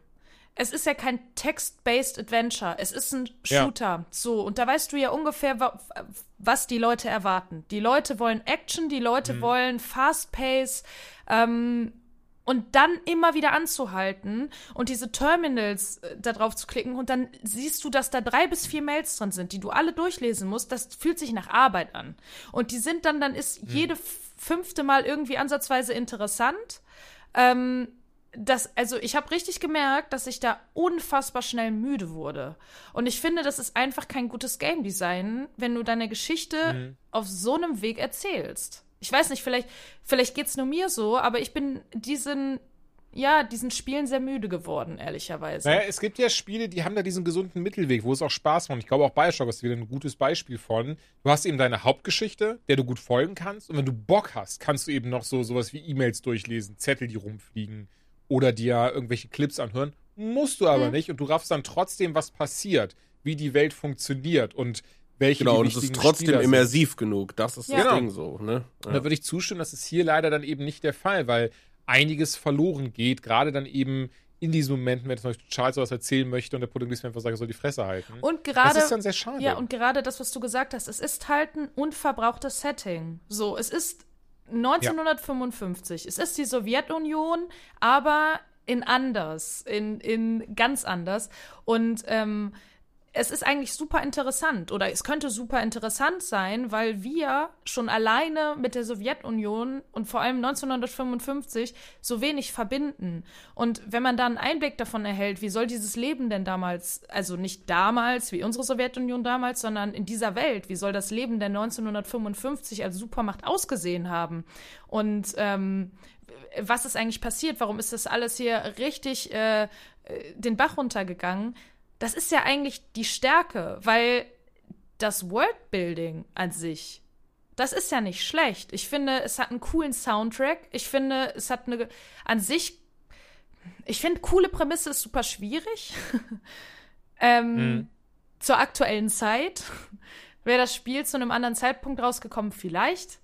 Aber es ist zumindest eine unverbrauchte Prämisse. Und das ist halt einfach schade, weil so ist es dann zu großen Teilen einfach nur eben ein Shooter, wo du zu 70% auf die gleichen Gegner Punkt rennst. So, ne, genau, und das, also ich finde halt dieses Bioshock-Feeling, das hat das Spiel in der ersten Stunde richtig gut gemacht. Und dann bist du ja quasi erstmal so ein bisschen, ich glaube, da gibt es so 3, 4 oder 5, ich nenne es jetzt mal als Dungeon. Ne? Es gibt ja so Open-World-Abschnitte, wo man irgendwie an Tageslicht ist und dann geht man halt in irgendwelche Gebäude und hat da irgendwie Sachen zu lösen. Und was mir eigentlich so aufgefallen ist grundsätzlich, war halt dieser Spagat zwischen wie die Story erzählt wird und was ich so mitkriege und was ich da gerade sehe und erlebe und höre. Das fühlt sich teilweise sehr schizophren an, weil ich muss sagen, wenn man so aus jetzt mal unabhängig, was gerade in Russland oder so abgeht, also ne, dass wir jetzt mal wirklich das Spiel irgendwie bewerten, das reine Setting und das Design ist der absolute Wahnsinn. Also da ist nichts, was ich irgendwie, wo ich gesagt habe, ach, das habe ich ja schon mal irgendwo gesehen. So gefühlt, ne? Also die Roboter, die sehen alle unique aus, ne? Also die normalen Leute, die haben Schnauzbärte, dann gibt es irgendwie ganz absurde Sachen. Da sind teilweise Bosskämpfe drin mit irgendwelchen Kugeln, die wie irre animiert über den Bildschirm hopsen und das ist sowas von geil einfach irgendwie. Dann hast du ja diese Mehrebenigkeit, dass du sagst, du hast im Himmel Sachen, du hast auf der Erde Sachen, zwischendurch Sachen, dann hast du Actionsequenzen, wo, weiß ich nicht, ne, irgendwie was explodiert, du runterfällst, also so wirklich so Call of Duty Momente, die da irgendwie richtig gut drin sind. Und dann hört das Spiel wieder sofort auf und du bist einfach wieder in so einem, so jetzt haben wir hier jetzt Sandkasten, aber wir wollen gar nicht, dass du entdeckst und irgendwie diese spannende Welt, sondern pass auf, hier sind Wegpunkte, geh doch einfach dahin, mach das so. Ne? Das heißt, ich bin immer ganz oft dahin gekommen und habe gesagt, okay, du denkst nicht nach. So, du läufst halt einfach dahin, drückst da den Knopf, dann gehst du dahin, auf dem Weg lootest du und schleichst um die Gegner rum oder nimmst du halt mit, wie du willst. Und dann gibt es halt auch wieder diese, nennen wir es Dungeons, da kommst du rein, da hast du dann wahnsinnig viele gute Rätsel, weil sie abwechslungsreich sind, lange auch teilweise, wo du halt wirklich auch dann 15 Mal irgendwas umstellen musst, bevor irgendwas funktioniert, was wieder gutes Spieldesign ist. Dann hast du Türen mit unterschiedlichen Rätseln, das ist auch nicht immer nur das Gleiche, ne? Also da gibt's auch ganz viele Spiele, die sowas auch immer wieder gleich machen. So, und das ist irgendwie cool, das hält halt bei Laune, aber dieser Spagat in diesem Spiel, ich habe Jules am Anfang gesagt, so, ey, ich habe für jedes Positive, habe ich leider auch irgendwas zu meckern und so fühlt sich leider für mich persönlich das gesamte Spiel an. Es ist kein verkehrtes Spiel, es ist auch nicht schlecht, aber es ist halt nicht das, was es hätte sein können. So, das, was mir halt ganz stark irgendwie fehlt. Also ne, man hat immer diesen Moment, wo du denkst, boah, das hat jetzt richtig geil Bock gemacht und dann fällst du sofort wieder, also so ist es mir gegangen, in so ein Loch, wo du denkst, oh Gott, ja, wann kommt denn jetzt wieder das nächste Geile? Jetzt renne ich erstmal wieder zu ein paar Punkten und jetzt muss ich wieder meinen Hanjo beleidigen, obwohl der will mir helfen. Ne, dann hast du auch so Game-Design-Sachen drin wie, und da muss ich sagen, das ist wahrscheinlich jetzt, weil der Release nach Dead Space zum Beispiel irgendwie so ist, du hast ja manuelle Speicherpunkte. Aber teilweise hast du auch Autosaves. Also, das macht doch alles keinen Sinn. So. Also entweder, weil ich habe am Anfang... Also das wäre ja meckern auf hohem Niveau, sich zu beschweren, dass man noch mal einen extra Speicherpunkt hat, oder? Also das Nein, das ist schlimm. Das meine ich nicht. Nein, aber wenn du hingehst und sagst, es hat ja was mit Spiel und Game Design zu tun. Wenn du sagst, wie willst du es aufbauen? Willst du es klaustrophobisch machen und sagen, dadurch, dass ich Speicherpunkte habe, sind gewisse Gänge, die du gehst, gerade bei Rätsellösen oder so, überlegst du dir zweimal, ob du da auf den Gegner drauf klopfst, ne? Du guckst wegen Muni, ne? Aber so kannst du sie halt hauptsächlich auch ignorieren, weil wenn du 10 Meter weiter gehst, hast du den Autosave-Spawn. Und deswegen sage ich, das fühlt sich an, als hätte man sich nicht getraut, den einen oder den anderen Weg durchzuziehen. Ne, das ist jetzt keine Kritik an, wie es sich anfühlt, aber ich glaube, mit ein paar Stellschrauben oder so hätte das auch wesentlich knackiger und spannender, weil ich finde, der Schwierigkeitsgrad an solches ist knackig. Also ich kann ja nicht sagen, aber ich habe bestimmt 50 Versuche gebraucht, um diese erste Kugel da zu besiegen, weil ich zum einen keine Muni hatte und dann am Ende nur mit dieser Axt da rumgelaufen bin. Das hat mich irre gemacht, so, ne? Also, ja, weiß ich nicht. Ich muss tatsächlich sagen, ich spiele die PlayStation 5-Version. Ich weiß nicht, ob das bei euch so ist, aber häufig ist das bei mir, wenn Objekte sich sehr schnell bewegen, sowohl Gegner als auch eben Objekte. Das fühlt sich so an, als würde die Framerate nur bei diesem Objekt krass droppen. Das sieht richtig seltsam aus. Das sieht super scheiße aus. Aber nur bei Objekten im Hintergrund, oder? Bitte? Auch im Vordergrund oder auch ich habe das bisher nur bei Objekten im Hintergrund gesehen. Nee, auch Gegner. Ach krass, okay. Ja, und dann bin ich manchmal so, das sieht so aus, als wäre das haut raus. Ja, als wäre das nicht fertig. Also natürlich ist es das, aber und ich muss sagen, ich finde, das ist ein absolutes PC-Spiel. Dieses Game ist nicht ja. in meinen Augen nicht für die Konsole konzipiert. Und das merkst du. Ich bin gar kein Fan davon, dass du zum Beispiel in den Menüs oder bei den Mails und so weiter und so fort, du klickst dich nicht einfach durch eben mit den Tasten und Schultertasten und sowas, sondern du musst deinen Cursor also wirklich dahin bewegen, wie bei einer Maus. Aber du hast ja keine Maus. Das heißt, es ist alles super langsam und schwergängig und wurde nicht einfach für die Konsole angepasst. Und das nervt mich extrem. Ich kann nicht sagen, warum. Lustig, also ich wollte tatsächlich noch genau dasselbe sagen wie du. Also, ich finde, es fühlt sich ganz krass wie ein typischer PC-Shooter an. Und also ich muss auch sagen, sorry, ja. wollte nicht unterbrechen, Nö, easy. aber man hat absoluten Nachteil dadurch, weil die Gegner sind oft sehr schnell. Es passiert sehr schnell. Die springen dich an, dann springen sie um dich rum, dann greifen sie dich an und so. Und sich auf der Konsole zu bewegen, nach rechts und links, an sich dauert unfassbar lange. Das heißt, ich finde, du hast dadurch allein schon einen Nachteil. Und deswegen fühlt sich das einfach so an, als wäre das alles komplett auf den PC gemünzt und wäre dann einfach auf die Konsole geworfen worden. Und es geht sogar so weit, dass ich habe das Spiel am Anfang auf dem Fernseher gemacht und habe gesagt, ich spiele es mit Xbox-Controller auf der PC-Version. Ne? Ich habe auf dem PC gespielt. Du kannst im Menü zum Beispiel mit dem Controller gar nicht mehr navigieren. Der hört dann einfach auf der Mitte auf und dann musst du an die Maus gehen und kannst die dann irgendwie weiter bewegen. Also da sind auch noch ein paar Bugs zu fixen. Grüße an der Stelle für Leute, die gerade mit Controller spielen. Und dann noch ein ganz wichtiger Tipp für die PC-Version. V-Sync ist im Arsch bei Vollbild. Ihr müsst auf rahmenloses Fenster stellen. Ansonsten kann es auch sein, dass ihr halt Frame-Einbrüche habt, kein V-Sync, also so Fehldarstellungen. Und eben auch das Menü. Also das Menü ist auch mit Maus und Tastatur teilweise total komisch. Also gerade bei Dialogen du musst dann mit der Tastatur deine Antwort mit den Zahlen 1 bis 5 wählen, die dann mit F bestätigen. Und also das ist wirklich... Ich kann dir das gar nicht sagen. Das ist manchmal teilweise wirklich bescheuert, wie du da verkrampft irgendwelche Sachen drücken musst, anstatt wie halt jeder andere das macht. Also entweder durch die Pfeil W und S, ne, Toggle quasi nach oben oder unten und bestätige das dann mit der Maustaste, mit Leertaste oder keine Ahnung was. Das ist alles ein bisschen klonky. So. Davon aber ab möchte ich wirklich ganz krass jetzt behaupten und ich kann mir vorstellen, ihr werdet mir jetzt widersprechen, aber ich finde tatsächlich, dass all von diesen Sachen, also wenn wir wirklich mal sagen, okay, Story außen vor, Bugs außen vor oder auch dies mit der Steuerung außen vor, findet sich unter der Haube ein richtig guter Shooter.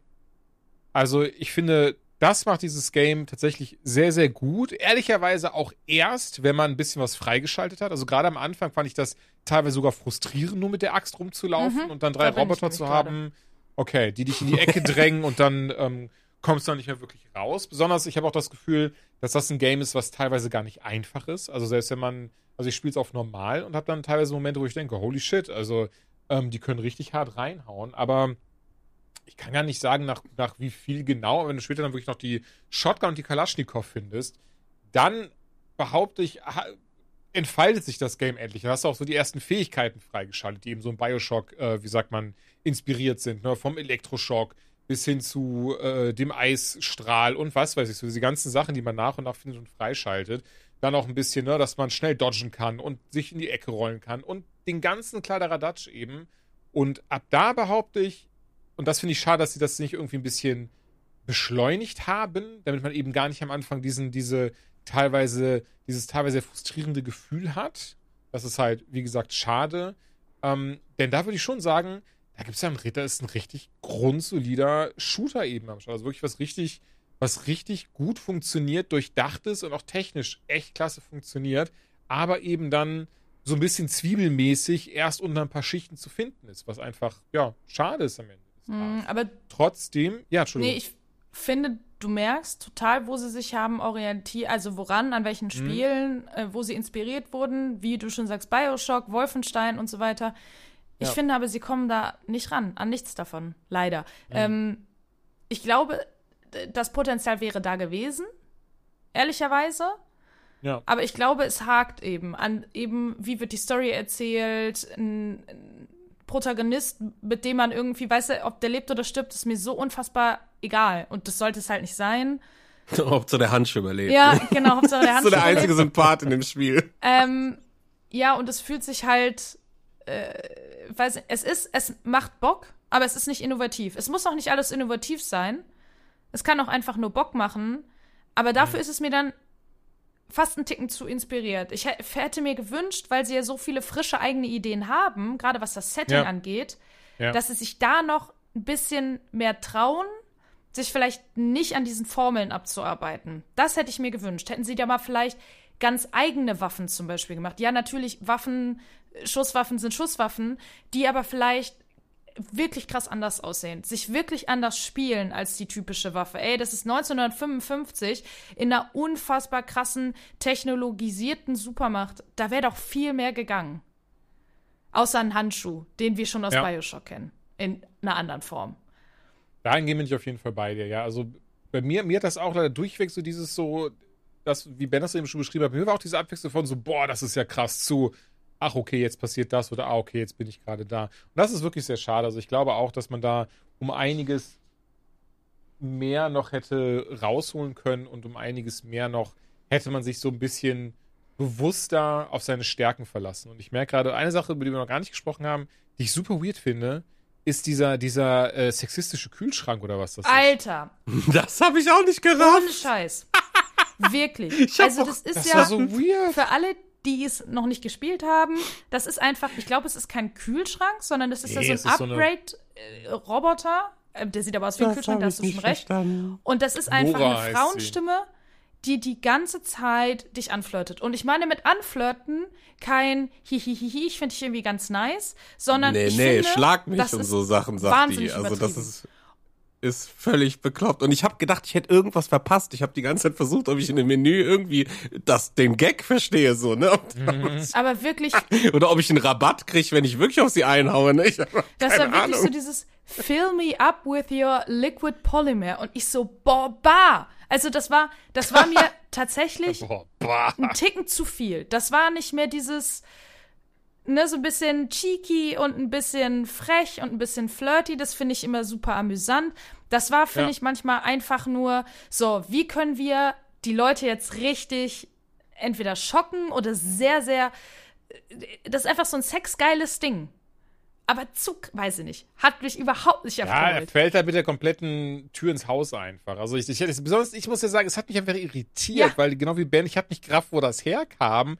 Und ehrlicherweise, so lustig das klingt, ich raff auch den Gag dahinter nicht. Also sowas wäre halt so eine Sache, das wäre total geil, wenn das so wie dieser Cyberpunk-Getränkeautomat ist, ja, wo du mit dem dann quatschst und dann, keine Ahnung, bekehrst du den irgendwie oder irgendwie, wie du dich verhältst oder was du für Antworten gibst oder vielleicht gibt er dir auch eine Quest und am Ende kommt dann raus, ach scheiße, das war ein Virus oder so und das Ding ist total happy, nicht mehr in diesem Modus zu laufen und dann schaffst du ja wieder was total Gutes, aber ich glaube, das Ding ist halt einfach nur dumm geschrieben, so, ne, das ist halt schade. Weil das ist ja eher etwas, dass das Spiel ist einfach teilweise sehr cringy geschrieben. Das kann man gar nicht anders sagen. Ja, Das ist wieder schade. Aber ich denke wirklich, und die Behauptung stelle ich felsenfest auf, wäre der Protagonist sympathischer oder allgemein sympathisch, merke ich gerade, wäre nicht so dieses so, dass sie eben nicht versucht hätten, so ein Duke Nukem draus zu machen, so ein Dying Light 2 Typen, wie auch immer, weil ich wechsle das gerade, ich glaube, ich meinte Dead Island, dieses so, die müssen unbedingt edgy sein und krasse Sprüche haben und so, sondern einfach da einen sympathischen Dude hinzusetzen. Ich glaube, das hätte schon viel getan und eben kein sexgeilen Kühlschrank. Davon Eine Sache habe ich noch, bevor wir das abschließen. Ja, hau raus. Raytracing. Das muss man erwähnen, weil Nvidia hat damit seit 2018 richtig Werbung gemacht. Atomic Heart war immer wieder als RTX Highlight-Spiel angekündigt. Es gab sogar einige Nvidia-Trailer, die sich nur mit dem Spiel beschäftigt haben. Und das Spiel ist ohne Raytracing rausgekommen. Weder auf dem PC noch auf PS5. Es gibt nirgendwo die Information, ob Raytracing nachgereicht wird oder nicht. Aber dadurch, dass ich finde, dass Nvidia damit auch teilweise die neuen 40, 80er und 90er Generationen mit beworben hat, ist das schon ein hartes Stück. Das muss hier erwähnt werden. Ich finde ehrlicherweise auch, das ist auch wieder eins dieser Spiele, was genau wie Forspoken angeworben wird mit, das ist so krass und das holt alles aus der Konsole raus, aus Next Gen. Ich finde, das Ding sieht nicht Next Gen aus, es tut mir leid. Also wirklich gerade... Auf dem PC sieht das irre aus. Bitte? Muss man schon sagen. Auf dem PC sieht das irre aus. Also und vor allen Dingen auf der PlayStation Animationen 5 kann und ich so, sagen, Physik. gerade bei so am Anfang diese Flugszene, wenn du da drüber fliegst, manches sieht richtig leer aus. Ja, das so stimmt. Das ist halt das Forspoken-Problem. So in der Ferne ist so, als hätten die irgendwie keinen Bock mehr gehabt. So, ja, passt schon, da guckt ja auch keiner so genau hin. Und das macht's tatsächlich, also das ist dann so eine Sache, die mir das dann irgendwie wieder so ein bisschen verleidet, weil ich einfach dann an solche Spiele wie God of War, wie Horizon denke, wo du dich wirklich hinstellst und dich umguckst und sagst, Alter, was sieht das geil aus? Wie oft ich in diesen Spielen mich einfach umgeschaut habe. Das habe ich jetzt schon zu Forspoken gesagt. Und das ist für mich Next Gen. Und das ist es nicht. Das heißt nicht, dass das Spiel nicht gut aussieht, um Gottes Willen. Das ist, Nö. macht alles gut, alles cool so. Aber es ist, wenn diese Versprechen kommen, es wird alles also wenn das alles ist, was diese Konsole zu bieten hat, dann gute Nacht. Also da warte ich ein bisschen mehr. Und deswegen, das ist dann vielleicht einfach auch die Erwartungshaltung, die man hat nach diesen Ankündigungen. Vielleicht sollen die Leute einfach mal aufhören, immer alles als den neuen Jesus Christus anzukündigen. Ich habe ganz starke Vibes, wie damals, wo wir hier dieses Godfall besprochen haben, dass wir gesagt haben, da ist so viel einfach richtig drin, aber ein paar Sachen sind falsch.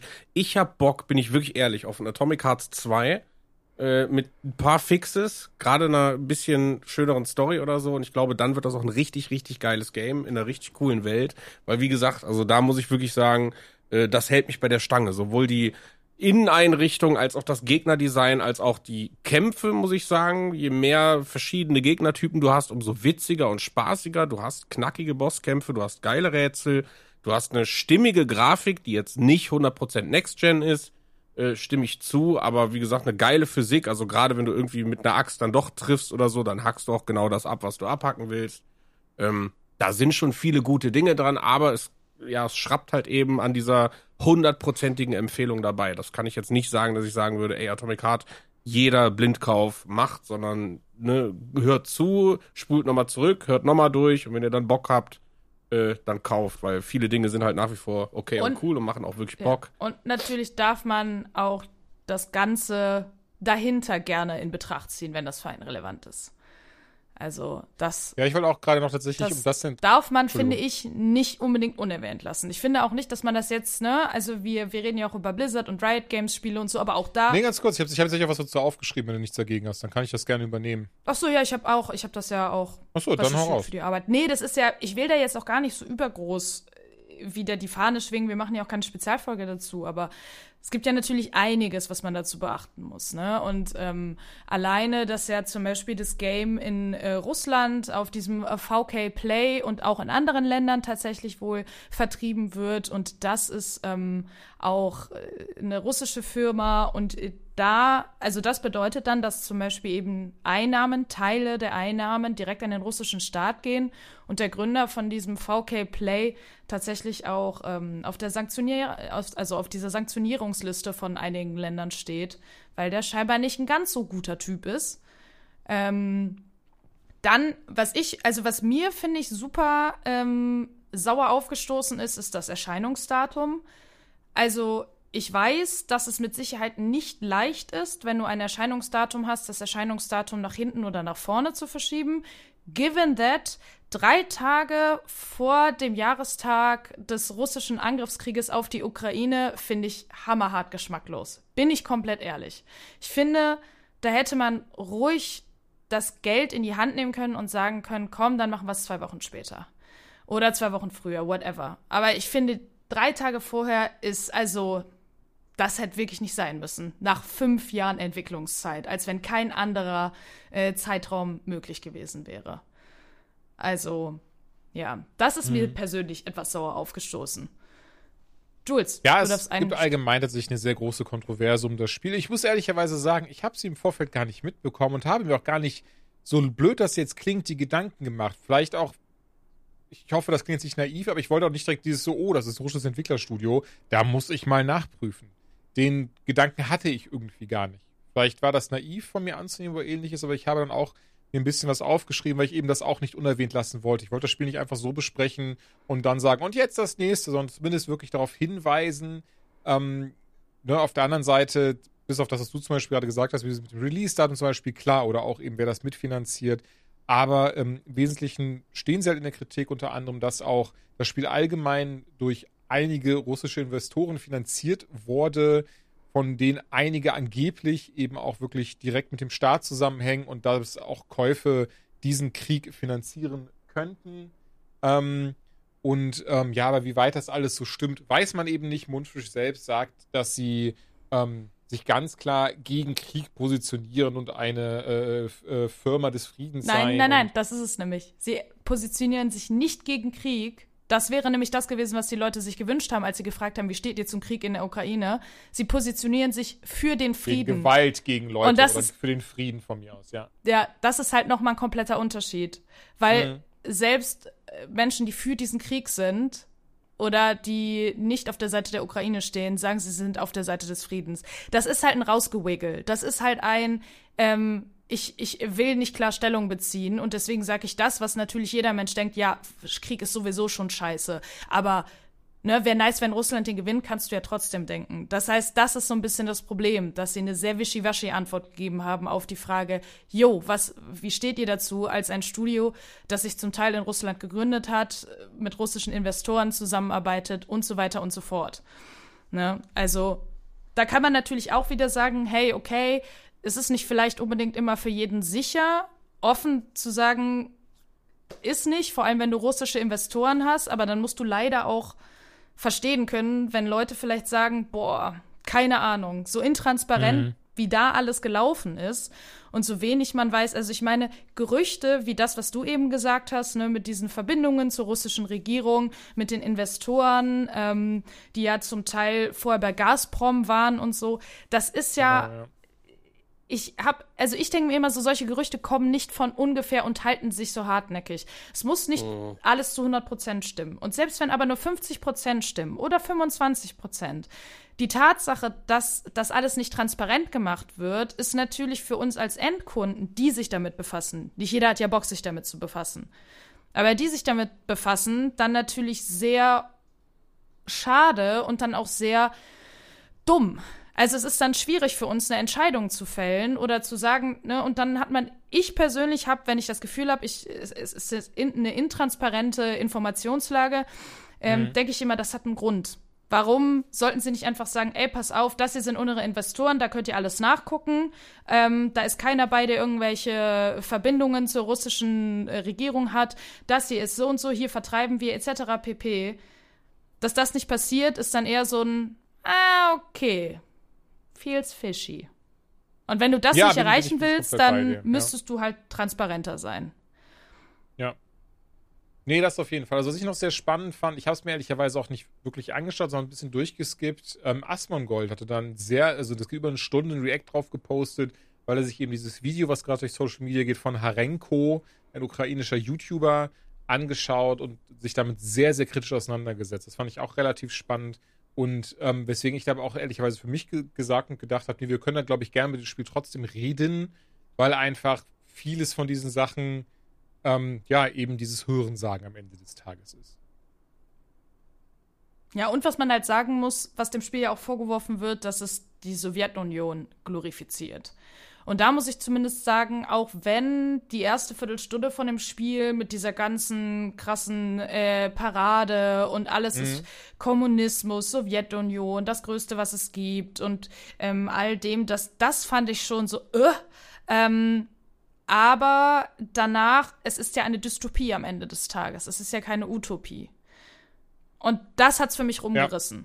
Also ich wollte es euch auch gerade sagen, also gerade im späteren Verlauf noch, also wie der Protagonist hinterfragt das dann auch alles ein bisschen, auf seine sehr sympathische Art und Weise. Deswegen, dem würde ich nicht zustimmen. Also gerade im späteren Verlauf kommt das alles nicht sehr gut weg, dieses ganze System. Von daher, ja, deswegen, ich glaube tatsächlich auch nicht, dass es das sein soll. Ja, ich glaube, genau. Das war es auch, weswegen ich gesagt habe, weil hätte ich das Gefühl gehabt oder vorab schon ein bisschen, man testet ja so die Wasser, dass das Ding halt auch wirklich auf diesem Track bleibt, dann hätte ich es auch definitiv nicht gespielt. Aber so wollte ich mir dann halt auch einfach einen Eindruck verschaffen. Ja. Ja, auf jeden Fall. Und zumindest das hat sich bisher für mich nicht bestätigt. Wobei ich natürlich sagen muss, ich bin ein historischer Laie. Ich habe mich mit der Sowjetunion kaum bis gar nicht auseinandergesetzt. Mit Russland bin ich, da fehlen mir auch viel zu viele Informationen. Ich weiß nicht, ob ich so eine underlying Propaganda erkennen würde.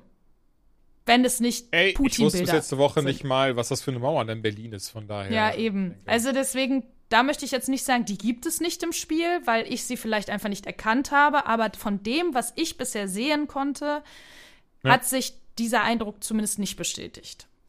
Nee, da bin ich zumindest so bei dir mit demselben Disclaimer tatsächlich. Davon ab aber noch einmal, Raytracing wird jetzt wohl bald nachgepatcht werden. Das habe ich eben gerade mal ganz schnell gegoogelt. Das haben sie auch offiziell gesagt. Ein paar andere Sachen, wie auch ein Field of View Slider für PC und andere Einstellungen, die man bisher nicht ausstellen oder einstellen kann, kommt auch noch. Und das wollte ich eben eigentlich schon abschließend sagen. Ich finde trotzdem, dass es ein sehr cooler Shooter an sich ist. Also, ne? Das auf jeden Fall. Denke auch, da hätte man geschichtlich was machen können. Hier hätte man ein bisschen was anders machen können. Aber shootertechnisch macht das auf jeden Fall Spaß. Aber ja, bleibt leider gut zurück hinter so Größen wie Bioshock. Yes. Das nächste Game, das habe leider ich nur gespielt. Keiner von euch. Was sehr schade ist, weil da freue ich mich total drüber reden zu können. Nämlich Metroid Prime Remastered. Das wurde ja geshadowdropped und wir hatten schon die Folge davor Hi-Fi Rush drin, was auch ein Shadowdrop war und auch ein exzellenter Shadowdrop. Shadow, ich sag ja Shadowdrop. Und eben oh Gott, war das der 10. Februar? Ich glaube schon, ne? Am 10. Februar kam Metroid Prime Remastered für die Switch raus. Auf der Nintendo Direct am Vorabend gab es einen Trailer dazu. Alle waren erstmal so, was, wie nice, geil, Remastered, gimme. Und Nintendo war so, ach so, ja klar, kein Problem, ist ab jetzt erhältlich. Und sowas, sind wir ehrlich, Leute, gerade in unserem heutigen Zeitalter, darüber haben wir gerade erst gesprochen, wo 1000 Versprechungen gemacht werden, wo 5 Jahre vorher Videos gezeigt werden mit so, ey, dieses Game hat RTX und dieses und jenes und sieht so geil aus, ihr müsst nur 5 Jahre warten, ist es doch so eine schöne Abwechslung, dass eben jemand sagt, hey, das kommt jetzt raus und plopp, schon ist es draußen. Mann. Lieb ich sehr, feier ich sehr. Und Metroid Prime Remaster, das ist ein so lustiges Ding, finde ich, weil also Nintendo sagt, nein, das ist remastered. Also wir haben eben die die Wii U-Version, die Wii-Version. So, die Wii U-Version von Metroid Prime genommen, original ist das für GameCube übrigens rausgekommen und haben die eben, remastered, sieht jetzt ein bisschen schick aus und für die Switch rausgebracht. Und ich habe es damals für die Wii, meine Güte, für die Wii habe ich es gespielt und ich habe dieses Game nicht wiedererkannt. Ich habe es für den GameCube damals auch ein ganz, ganz bisschen gespielt. Ich habe ehrlicherweise nie den krassen Zugang gefunden zu den 3D Samus Aran-Abenteuern.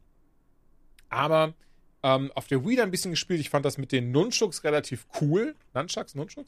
Hab da aber dann auch wieder gemerkt, dass das irgendwie, ich weiß nicht, war nie so ganz meins leider. Ich glaube schon, ich ein bisschen was verpasst habe, aber ich habe irgendwie nie so krass durchgehalten, wenn es darum ging, irgendwie mich körperlich zu betätigen beim Videospiel spielen. Und freue mich daher jetzt aber total endlich mal, oder dass ich jetzt endlich richtig in Metroid Prime eintauchen konnte, eben in dieser Remastered-Fassung. Und Metroid Prime spielt direkt nach dem ersten Teil der Metroid-Reihe, nämlich die gute Samus Aran, die ja gerade eben vom Planeten Siebs gesagt hat und jetzt eben durchs Weltall tingelt, dort dann wie immer irgendwas komplett schief läuft und deswegen, nachdem sie einem Notsignal hinterhergegangen ist, landet sie auf einem Planeten, ich glaube Talon heißt der, landet sie Ist das nicht auch Talon 13 oder Talon Zahl? Ja, stimmt, Talon das hat eine 4 Zahl oder dahinter. irgendwie sowas, ne? Ja, ich weiß gerade nicht mehr die Zahl im Kopf, aber genau, du hast vollkommen recht, da ist eine Zahl hinter, dort landet sie auf jeden Fall Not, wie es mit jedem, ich finde es immer so geil, wie das wegerklärt wird in Metroid Prime Teilen, sie dieses so, ja, du hast übrigens jetzt all deine Sachen verloren, aber keine Sorge, auf diesem Planeten gibst du mal genau dieselben Sachen, also auch wieder das Raketen-Upgrade, du kannst wieder zum Ball machen, heißt nur ein bisschen anders und dein Anzug sieht ein ganz, ganz bisschen anders aus, aber es ist genau dasselbe, no worries, Sister, finde ich tatsächlich sehr, sehr funny und da müssen wir halt dann auf jeden Fall erstmal runterkommen von diesem Planeten und es kristallisiert sich eben dann auch heraus, dass sie eine neue Mission bekommt und zwar muss sie eine bestimmte Substanz, deren Namen ich auch gerade vergessen habe, ehrlicherweise, finden und mitbringen, weil sie merkt, okay, irgendwie zu diesem Planeten stimmt was nicht, die Einwohner oder die Bewohner des Planeten, die sind alle verreckt, anscheinend das mit diesem Mittel zu tun, was man hier im Planeten sieht und das muss sie dann eben mitnehmen, damit das eben auch einfach untersucht werden kann. So, das ist so die Grundstory in ihren Zügen. Ich behaupte, das habe ich damals schon immer gesagt, Kinder. Ich finde, die Metroid Prime-Teile sind die besseren Halo-Spiele und ich weiß, es ist für ganz viele jetzt ein ganz krasser Frevel, ganz krasse Gotteslästerung, die ich hier gerade sage. Aber das so ist eine harte Aussage. was so Sci-Fi-Shooter angeht, keine Ahnung, habe ich da immer mehr Zugang zu gefunden. Ich habe bei Halo, vielleicht ist es das so. Das ist natürlich was ganz Persönliches. Ich war jetzt nicht so dieses so, trägt meine Gospel in die Welt hinaus. Metroid Prime ist das bessere Halo. Überhaupt nicht. mir hat das immer viel mehr Spaß bereitet. Ich fand das mal viel cooler, so die Samus Aran anstatt diesen Master Chief, bei dem man eigentlich nichts weiß, der immer nur grummelt. So ein bisschen Kratos-mäßig, nur Kratos macht das so trotzdem irgendwie sympathisch.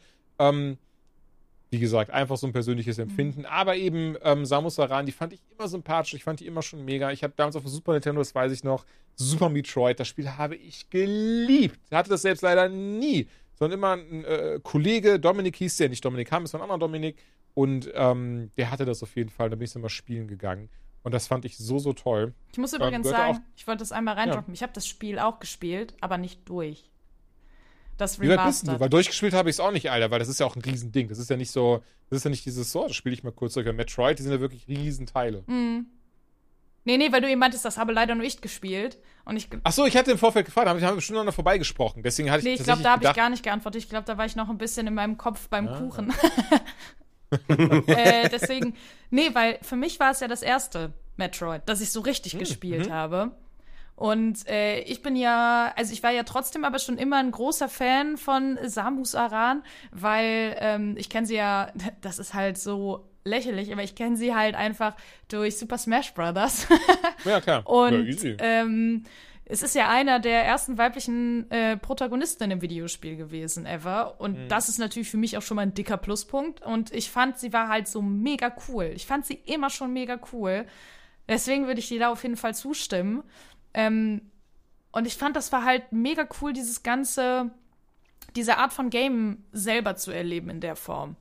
Vor allem heutzutage, wenn du es halt noch nie so richtig erlebt hast. Also ich mochte das sehr gerne, weil ich war mir nicht so ganz sicher, dieses ganze Backtracken, so, hey, du musst jetzt das finden, dann rennst du dahin, scheiße, durch die Tür kommst du noch nicht, weil dir fehlt XY. Okay, dann gehst du wieder zurück, dann kämpfst du gegen den, dann musst du wieder dahin, ne? Da hatte ich so ein bisschen Sorge, ehrlicherweise, aber die hat sich gar nicht bestätigt. Weil... Nee, überhaupt nicht, weil die Games das ja auch echt gut handhaben. Du hast eben dieses so, weil du möchtest auch mehr erkunden. Und du hast eben nicht dieses Gefühl von so, fuck, jetzt renne ich schon wieder dahin. Nein, das hält dich ja so bei der Stange, weil du genau weißt, das muss ich mir merken, dann muss ich später nochmal hin. Und da das Teil oder Feature vom Game ist, ich glaube, fühlt es sich auch anders an und ist einfach sehr smart umgesetzt. Dadurch fühlt es sich zum Glück nicht nach diesem klassischen Backtracking an. Und ich meine, sie haben ja auch gar nicht so viel geändert jetzt für das Remastered. Ne? Also es sieht auf jeden Fall mega viel besser aus und alles und so diese Quality-of-Life-Änderungen. Aber an sich ist ja gar nicht so viel anders als beim Original, ne? Nee, gar nicht. Also sie haben jetzt natürlich nicht die Geschichte geändert und sie haben auch irgendwie das Gameplay nicht krass abgeändert oder so. Du hast immer noch, es ist immer noch ein Ego-Shooter mit Third-Person-Perspektive, Momenten, wenn du halt zum Beispiel eine Kugel bist. Aber, und das ist eben dieses Krasse, weswegen ich auch behaupten würde, dass man es bestimmt locker hätte Remake nennen können, ohne Probleme. Also was sie zum Beispiel geupdatet haben, Samus ist komplett geupdatet. Also sie hat ein neues Gesicht bekommen, sie haben den Anzug ein bisschen anders designt, sie haben hier dran geschraubt, sie haben dieses gemacht, so. Insgesamt sieht sie viel moderner aus und soll eben auch angepasst sein an Sachen, also wie sie quasi ja heutzutage moderner aussehen könnte. Dann die Waffen funktionieren komplett anders. Die im Sinne von, die feuern teilweise mehr ab, die laden kürzer, also wirklich so das Balancing, was die Waffen angeht. So, das ist ein ganz, ganz komplett anderes. Und zum Beispiel sowas wie der Charging Beam, die Animationen davon, die gab es halt damals bei den Sachen gar nicht. Und dann ganz, ganz viele andere Sachen. Die Türen haben sie ein bisschen abgeändert, dass sie sich jetzt auch schneller und anders öffnen, haben neue atmosphärische Effekte reingebracht. Sprich beispielsweise, dass man sie, bei manchen Schüssen kann man ja zum Beispiel sogar ihre Reflexion in dem Helm sehen, sagt man das so? In dem Visor, so in dem Visier sehen. Das gab es halt vorher einfach in der Art und Weise nicht. Ne? Oder wenn man ins Wasser reinfeuert, ich habe gerade so eine englische Liste offen, ins Wasser reinfeuert, dann schießt das alles auf. Also, und so weiter und so fort. Also es sind zig ganz, ganz kleine Änderungen reingepackt worden, plus die bessere Grafik, plus, dass das Spiel jetzt auf 60 Frames pro Sekunde läuft, plus X, plus Y, plus Z. Und das finde ich so, so toll. Das finde ich so, so schön, weil, sind wir doch mal ganz ehrlich, und auch Nintendo ist schon schuldig gewesen, was das angeht. Die hätten das Game jetzt, die Switch-Version rausbringen können, da mal einmal durch so einen Konverter jagen können und trotzdem hätten es alle gekauft und gespielt. Mhm. Also, oder? Das ist wirklich, ich behaupte das ganz dreist. Ich glaube wirklich einfach die Wii-Version nehmen, hochskalieren, was drüber packen und trotzdem hätten sich das alle geholt, gespielt und wahrscheinlich sogar noch gesagt, wie geil es ist, dass man es jetzt spielen kann. Dank aktualisierter Steuerung. Ja, Englisch zu Deutsch Ey, ist sorry, schwierig. Mann. Ja. Ich. Mach die Liste zu. Was ist das für eine Mauer? Und entsprechend finde ich das so toll, dass sie da so viel geupdatet haben, dass es eigentlich wie ein komplett anderes Spiel aussieht und trotzdem die Story unberührt gelassen haben, das Spiel an sich unberührt gelassen haben, sondern wirklich gesagt haben, nein, das muss sich einfach wie ein moderner Titel anfühlen und modern aussehen und alles andere fassen wir nicht an und schicken wir so raus. Und ich finde, das merkt man an allen Ecken und Enden. Ich finde auch total toll, ehrlicherweise, dass ich noch nicht durch bin, weil es macht super viel Spaß, abends sich auf die Couch zu setzen, die schöne OLED-Switch in die Hand zu nehmen, #Werbung. Denn, und da hatte ich tatsächlich sehr viel Glück, ich war wie gesagt eine Woche im Krankenhaus, kurz davor hat mich Nintendo überrascht mit einer OLED-Switch und dafür an dieser Stelle mal ganz, ganz dickes Danke, eben mit dem Hinweis, ey, und ich merke gerade, ich bin ein Idiot, denn wir haben auch eine zum Verlosen. Eine Switch zum Verlosen haben wir übrigens auch. Keine OLED-Switch leider, ihr Lieben, aber eine Switch mit dem Spielepaket. Das machen wir in der nächsten Folge. Denn das finde ich immer total toll, weil Nintendo war immer so lieb und hat in der Vergangenheit so viel Gewinnspiel mit uns gemacht. Und haben auch gesagt, dass sie unseren Podcast sehr gerne hören und mögen und entsprechend, damit wir auch ein bisschen besser die Spiele noch testen können, hab ich dann von uns die OLED-Switch bekommen. Ich habe schon eine. Also in der Schublade, wo deine ganzen Handhelds sind, ne? Da hast du die jetzt auch noch reingelegt. Ja, genau. Die habe ich da so gerade so reinpressen können. Die Schublade geht so gerade zu, die quietscht jetzt so beim Auf- und Zumachen. Deswegen auf jeden Fall ganz, ganz lieben Dank. Also sowas freut mich immer total sehr, wenn man weiß, dass das, ich sag mal, dass das auch wertgeschätzt wird. Das freut mich sehr. Dafür machen wir es natürlich nicht, bitte nicht falsch verstehen, sondern wir haben einfach Bock, uns zusammenzusetzen und zu labern. Trotzdem fühlt es sich sehr, sehr gut an, Bestätigung zu bekommen. Deswegen ganz, ganz vielen Dank. Und das Blöde ist, jetzt noch zu sagen, ich kann Metroid Prime Remastered uneingeschränkt empfehlen, fühlt sich krass eingekauft an, leider. Aber ich kann Metroid Prime Remastered uneingeschränkt empfehlen. Es ist ein richtig, richtig tolles Remaster geworden, das sich wie ein Remake anfühlt. Und wer bis hierhin nicht in den Genuss von Samus' Story zur Gamecube-Zeiten kam, So wie der ich. wird hier, so wie du zum Beispiel, ich wie gesagt auch nicht wirklich, ich hatte es zwar damals, aber habe es kaum gespielt, der oder diejenige kommt wirklich komplett auf ihre Kosten. Und ich bin ganz ehrlich, ich finde UVP von 39,99 dafür vollkommen fein, dafür, dass sie einfach das ganze Gerüst komplett neu tapeziert haben. Ja, definitiv. Das ist ein guter Preis. Guter Preis. So, du hast Space for the Unbound gespielt und da bin ich gespannt drauf. Ich hatte mir eben mal noch eine Beschreibung dazu durchgelesen und vielleicht vertue ich mich jetzt komplett, aber da geht es auch um mentale Erkrankungen in dem Game. Genau, also das ist Ja doch, okay. das ist die Geschichte von Atma und Raya. Das ist ein Highschool-Pärchen. Und was ich tatsächlich sehr cool finde, es hat auch ein sehr unverbrauchtes Setting. Es spielt nämlich in Indonesien und wurde von einem indonesischen Game-Entwickler gemacht, was ich sehr cool finde, weil man das halt auch merkt, dass da wirklich Leute drauf sitzen, also das ist halt irgendwie real. Und das finde ich sehr, sehr cool, das mag ich sehr gerne. Und die beiden haben ja so eine Art Kräfte. Zum Beispiel, also dass sie so, ich weiß nicht, mich hat das ein bisschen an Life is Strange True Colors erinnert. Da konnte die Protagonistin Alex ja so in die Emotionen von Menschen sich reinfühlen. Und hier ist das ein bisschen ähnlich, nur dass die dann wie in so einer kleinen anderen Welt sind, in diesem quasi wie im Kopf der Person. Aber da hast du jetzt kein ganzes Level oder so, sondern, weiß ich nicht, zum Beispiel, du triffst den Postmann und der ist die ganze Zeit, der sagt, oh, ich bin so müde, ich bin immer so müde. Und dann bist du halt in seinem Kopf und dann musst du die Lampe ausmachen, dann musst du dieses, dann musst du jedes machen, damit er halt endlich mal schlafen kann. Und dann passiert es halt irgendwann, dass sowas vom Himmel fällt. Also so, ich will jetzt nicht zu viel spoilern, aber es fallen so Sachen vom Himmel und wir müssen halt eben als Atma und Raya rausfinden, ey, was ist das? Diese scheinbar außerirdische Kraft und also die wirklich die Erde bedroht, ne? Also es ist eine riesige Bedrohung und wir müssen da jetzt halt rausfinden, was ist das und wie können wir das aufhalten und pipapo. Und dabei ist es aber trotzdem noch so ein Slice-of-Life-Spiel. Weil das ist halt ein Highschool-Pärchen und da sind auch diese Alltagsprobleme drin, aber eben auch, was du sagst, dieses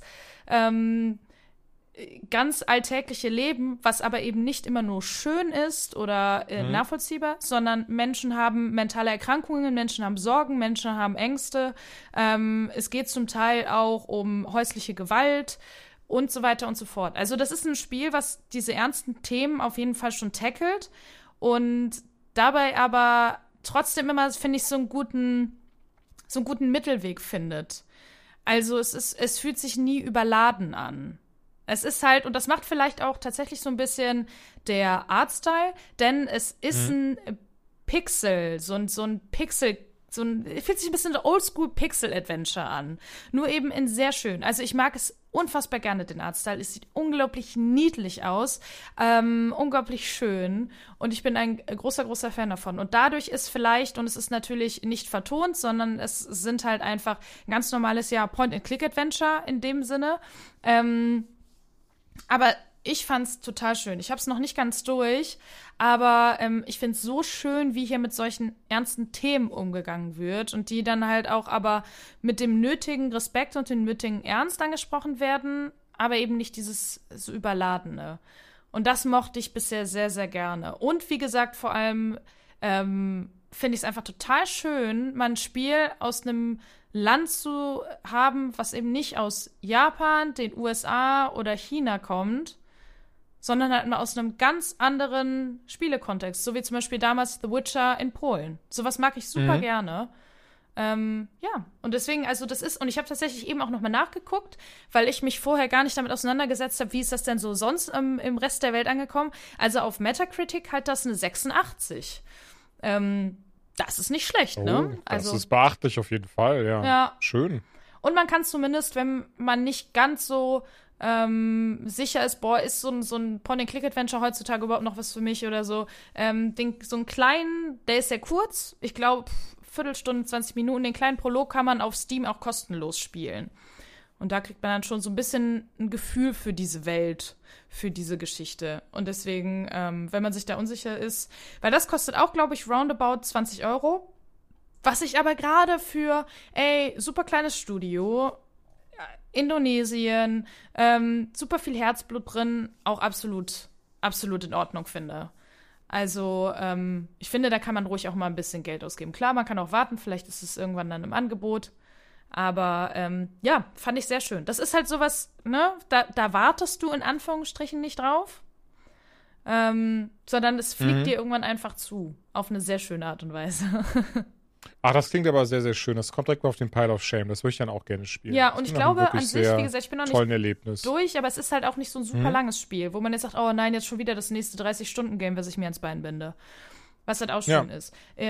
Und für dich zum Beispiel ist das dann ja wahrscheinlich auch super, das ist bestimmt ein Megaspiel für Steam Deck. Kann ich mir sehr gut vorstellen. Oh, das ist ein sehr guter Punkt, ja. Das ist super. Das mag ich sehr, sehr gerne. Gerade bei solchen Games finde ich das klasse, weil du eben nicht dieses Gefühl hast von so, oh, das muss ich jetzt auf einem riesen Fernseher mit dicker Surround-Anlage spielen, sondern reicht vollkommen, das einfach mal so ein bisschen für sich auf der Couch oder im Bett zu ballern. Ja, genau. Weil es ist auch so ein Spiel, was man sehr gern für sich spielt, glaube ich, weil das eben so ein emotionaleres Spiel ist, ne? Was halt auch vielleicht bei manchen Themen dann doch nochmal, ne, wie gesagt, häusliche Gewalt, Depression und so, das sind schwerere Themen. Und wenn man das dann einfach da für sich und sich damit beschäftigt und dem ganzen Raum gibt, dann erlebt man da, glaube ich, ein ganz tolles Spielerlebnis. Und ich habe auch gerade gesehen, zum Beispiel per Remote Play kann man das auch auf Tablets, Smartphones und TV-Geräten spielen. Also da kann man das halt, weil es halt auch, ne, das nimmt ja wahrscheinlich jetzt gar nicht so viel Rechenleistung weg. Also von daher, ja, von mir auf jeden Fall für alle Leute, die Bock auf sowas haben, diese emotionalen Adventure, da muss man ja auch irgendwie ein bisschen der Typ für sein, ist das, glaube ich, auf jeden Fall ein Blick wert. Definitiv. Ach, sehr schön. Ja, danke dir. Das kommt definitiv, also das habe ich direkt auf die Liste gepackt. Das hole ich mir. Perfekt. Und vielleicht ist es bei mir ja beim nächsten Spiel so, denn das hat auch wieder nur der liebe Jules gespielt. Dann darfst du auch direkt erzählen. Wild Hearts, wieder bin nur. ich nämlich gar nicht drin. Weil wenn es um die Keyverteilung geht, bin ich immer so, meins! Meins. Wer hat das immer gesagt? Das waren die Möwen bei Findet Nemo, ne? Meins. Das nächste Spiel, da möchte ich vorweg dann direkt mit offenen Karten spielen. Das habe ich bisher nur 2 Stunden gespielt. Allen voran, weil es ein riesiges Game ist und ich ehrlicherweise auch hauptsächlich tatsächlich Atomic Heart und Metroid Prime geballert habe. Und ein bisschen Tarkov, aber da reden wir heute nicht drüber. Wild Hearts heißt das Ding, aus dem Hause EA entwickelt von Toei, Scheiße, wie wird das ausgesprochen? Toei Tecmo, scheiße. Koei Tecmo, so, Dankeschön. Danke. Koei Tecmo, die ja unter anderem schon sehr, sehr viel gemacht haben, sehr coole Sachen. Allen voran sind sie tatsächlich die Entwickler hinter den ganzen Warriors-Teilen, ne? Dynasty Warriors, Hyrule Warriors, Warriors, so wie sie auch alle heißen mögen. Da gibt es ja wirklich ganz, ganz viele von. Dann haben sie sicher auch das Wulong Fallen Dynasty, worüber wir nächste Folge sprechen werden, entwickelt. Die Neo-Teile, die ich großartig finde. Und mit Wild Hearts versuchen sich an der Monster Hunter-Formel. Und da bin ich ja ehrlicherweise nie so krass mit warm geworden, allen voran, weil mir das immer ziemlich, ich fand es immer so ein bisschen langweilig, dieses so ganz lange warten, bis ein Monster dann kaputt ist. Dann muss man diese Mission anfangen, sich ganz krass vorbereiten mit Kochen und hier gucken, welche Rüstung nehme ich mit, welche Waffen nehme ich mit und da muss ich drauf achten. Und Wild Hearts umgeht das eben jetzt alles und sagt, nö, keine Sorge, du musst dafür nicht studiert haben, sondern das ist dein Monster und das musst du jetzt umbringen. Oder tatsächlich, wenn du auch kleine Monster, das fand ich sehr, sehr süß, anders auch als Monster Hunter, wenn du kleine Monster jagst, kannst du sogar sagen, nein, ich möchte das einfach nur kuscheln. Und dann gibt es dir als Dank, dass du es am Leben gelassen hast, auch quasi die Belohnung, die du bekommen würdest, wenn du es umgebracht hättest. Oder? Ich finde, es ist echt ein sehr süßer kleiner Kniff so an dem Ganzen. Aber wer Monster Hunter kennt, der wird auch das hier dann, dem wird das nicht verwundern. Das ist dieses sehr typische, hey, hier sind riesige Monster. In dieser Welt haben sie auch einen ganz bestimmten Namen. Da werden sie, ganz bestimmten Namen, Kemono werden sie genannt. So, Dankeschön. So, Kemono werden sie genannt. Und diese Kemono versuchen jetzt, oder drücken, beziehungsweise, nicht drücken ist das falsche Wort, sie sorgen dafür, dass die Menschen immer weniger Platz haben. Also, sie machen ihnen eben den Lebensraum streitig. Und deswegen sind eben diese alten Jäger unterwegs. Die alten Hunter, die haben auch einen ganz bestimmten Namen im Spiel. Da ich so ein krasser Profi bin, man merkt es heute immer wieder, ich habe mir nicht rausgeschrieben. Und aber diese Jäger können eben die sogenannte Karakuri-Technik benutzen. Das ist dann zum Beispiel das ganz schnelle Aufbauen von Boxen oder einer Treppe oder ähnliches, das man im Kampf auch benutzen kann. Das ist eben auch etwas. Ist das und ich Fortnite? denke, ist das Fortnite? Kann ich hier in ein Familienhaus hochzimmern? Das nicht, aber du kannst eben dann zum Beispiel dafür sorgen, dass du halt mit ganz großen Monstern rennst du halt wirklich hoch, um ihn dann ins Gesicht boxen zu können und so ein Zeug. Das sieht sehr cool aus, das funktioniert richtig gut und es ist, as far as Action Games goes, richtig gut umgesetzt meines Erachtens nach. Also das ist wirklich etwas, wo ich dann persönlich auch viel, viel mehr mit anfangen kann am Ende des Tages. Wo ich dann sagen kann, mir persönlich macht das einfach mehr Spaß, zu wissen, ich kann hier viel schneller eintauchen. Ich muss eben nicht irgendwie erst krass was kochen und dieses und jenes machen, sondern, ey, hier sind verschiedene Waffen, such dir ein paar aus und dann haust du drauf. Und das ist sicherlich sehr, sehr cool gemacht. Und was ich auch noch lobend erwähnen möchte, ist der Charaktereditor, weil der auch eben in diese Richtung mittlerweile geht, wie es ja viele Spiele machen, heutzutage zum Glück, ne? Dass du zum Beispiel, also komplett egal ist, ob es jetzt weiblich oder männlich gelesen ist und am Ende kannst du halt zum Beispiel Pronomen dann noch wählen und so ein Zeug. Du hast da ganz viele verschiedene Ethnizitäten drin. Sagt man das so? Ja, ne? Ja, kannst du. Also wir wissen ja alle auf jeden Fall. Okay. Und wirklich eine riesige Auswahl. Das finde ich sehr, sehr schön. Spielt sich sehr, sehr gut, spielt sich sehr, sehr schnell. Ich muss sagen, was ich dann auch später doch wieder gemerkt habe, wo es mich dann so ein bisschen verloren hat, ist eben dieses so, okay, das war jetzt die Eröffnung des Spiels, das ging alles relativ schnell, du hast dieses gemacht, du hast jenes gemacht, das sind die Fähigkeiten, die du nutzen kannst. Du kannst boxen und dann kannst du da drauf, auf den Boxen kannst dann springen und du kannst durch die Lüfte und hier ist dein Bogen und hier ist ein Samurai-Schwert. Also hat auch alles dieses sehr asiatisch angehauchte eben wieder. Nachdem das dann mal so ein bisschen durch ist, so diese ersten 2 Stunden und dann die erste Mission eben hast, da habe ich dann schon gemerkt, okay, ich bin nicht so der Typ, der irgendwie Bock hat, eine Viertelstunde auf dasselbe Monster einzudreschen. Und dann muss man das halt hinterherjagen und die Spurensuche machen. Komisch von jemandem zu hören, der Dark Souls und Elden Ring spielt, aber okay. Ja. Da hast du ja taktische Bosskämpfe. Ja, aber du klopfst trotzdem lange auf den gleichen Boss ein und manchmal Nee, auch auf jeden 27 Fall. Mal hintereinander. Wollte ich nur Auf jeden kurz Fall, diese in aber das Perspektive ist, ich denke auch, diese Herausforderung dahinter ist eine andere, weil zum Beispiel hier, ich denke auch ein Wildcats oder auch wie ein Monster Hunter, das ist ja im späteren Spielverlauf schon doch anders. Aber es ist eben dieses so, okay, trotzdem haust du halt 15 Uhr auf was ein, bis es dann tot ist. Im Sinne von, das ist jetzt nicht, die Schwierigkeit dahinter ist nicht, dass dieser Bosskampf krass herausfordernd ist und du die Strategie rausfinden musst und wissen musst, wie der sich genau bewegt, sondern die Herausforderung dahinter ist, das 15 Minuten durchzuhalten. Okay. Verstehst du den Unterschied? Ja. Also, okay. Ne, und also ich verstehe schon, was du meinst und unter anderen Gesichtspunkten würde ich sagen, das könnte auch eine berechtigte Kritik sein, aber hier, die Spiele sind ja darauf nicht ausgesandt. Die sind wirklich absichtlich so ausgelegt, dass diese Monster ganz, ganz viel AP haben, dass du im Idealfall mit anderen Spielern und Spielerinnen da reinhämmerst und dann eben zusammen so eine ganz lange Reise eben erlebst. Und das ist da, wo mich das eben leider einfach immer so ein ganz kleines bisschen verliert. Auch wenn ich wirklich behaupten würde, dass das Game für mich viel ansprechender ist als ein Monster Hunter, eben durch diese ganzen Änderungen, die es aber auch hat, aber auch eben durch die Möglichkeiten, die es dir auch sonst bietet, dass wenn du in der Welt bist, ne, kannst du zum Beispiel Zelte aufbauen und dann musst du dafür sorgen, dass dann die Quellen dann daneben, die da sind, immer schön befüllt sind und kannst sie auch dann später upgraden und auch da dann verschiedene Boni hast. Und das ist dann alles um einiges leichter erklärt, behaupte ich, als so ein Monster Hunter, wo du mit ganz vielen verschiedenen Menschen reden musst und ne, die dabei irgendwie helfen und erklären müssen und wie funktioniert denn die Fähigkeit und wie kann ich das und das kannst du erst später einsetzen. Das ist ja alles in dem Falle gar nicht und das mag ich einfach sehr und das Ding ist auch hier so ein bisschen eben, wie man mit Red Prime aussage, ich habe schon mitbekommen, das Internet, also gerade Monster Hunter-Fans sagen, ja, das sei quasi ein billiger Abklatsch und nicht eben das Wahre, aber so für zwischendurch passt das schon. Ich kann sagen, nach diesen 2 Stunden, mein erster Eindruck ist auf jeden Fall, mir gefällt es besser als Monster Hunter. Ich finde es grafisch sehr geil. Soundtechnisch ist es auch cool gemacht, ist jetzt nichts irgendwie Besonderes oder was krass heraussticht, aber so behaupte ich ein sehr cooles Monster Hunter-like Game. Ich behaupte mal, das ist wahrscheinlich nicht der offizielle Titel dieses Genres, ehrlicherweise, aber damit man sich es halt gut vorstellen kann und ich denke wirklich für Leute, die Monster Hunter-Teile mögen, die werden auch hier wirklich sehr, sehr viel Spaß dran haben. Ich werde es auf jeden Fall noch weiterspielen, einfach um zu gucken, ob es mich dann doch nochmal mehr packen sollte auf der Arm. Am Ende des Tages auch jetzt anders als für mich so ein Dark Souls oder Elden Ring, die ja auch schon lange sind. Diese Spiele gehen ja, also die können ja endlos gehen. Diese, so Wild Heart und Monster Hunter und Pipapo. Von daher, cooles Game und wer sich eben darauf auch einlassen möchte, der ist hier sehr, sehr gut bedient. Nice. Krass, schon wieder vorbei. Ja. Und sogar ein Irgendwie Stück vorher als sonst. Ging das dir, das stimmt, sind nicht ganz 2 Stunden, ging das jetzt doch um einiges schneller als sonst. Aber ja, wir haben es eben schon erwähnt in der nächsten Folge, unter anderem Ishin Like a Dragon, Wulong Fire Dynasty, Sons of the Forest, das kommt jetzt auch raus. Octopath Traveler 2. Oh, Octopath Traveler, das stimmt. Das habe ich übrigens auch schon relativ weit gespielt tatsächlich.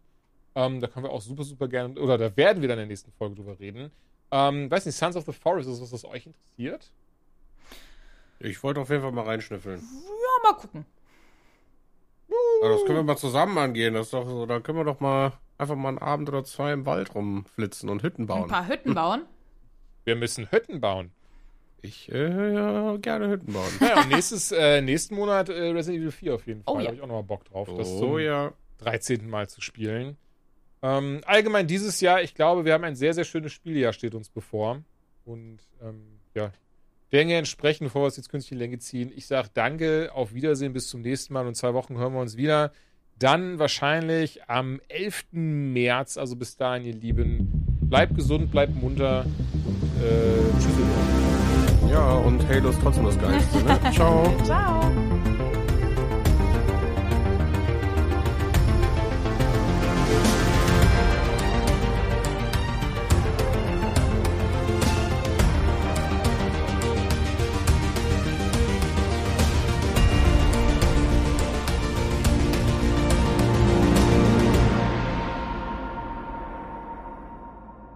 It's not who you are underneath. It's what you do that defines you.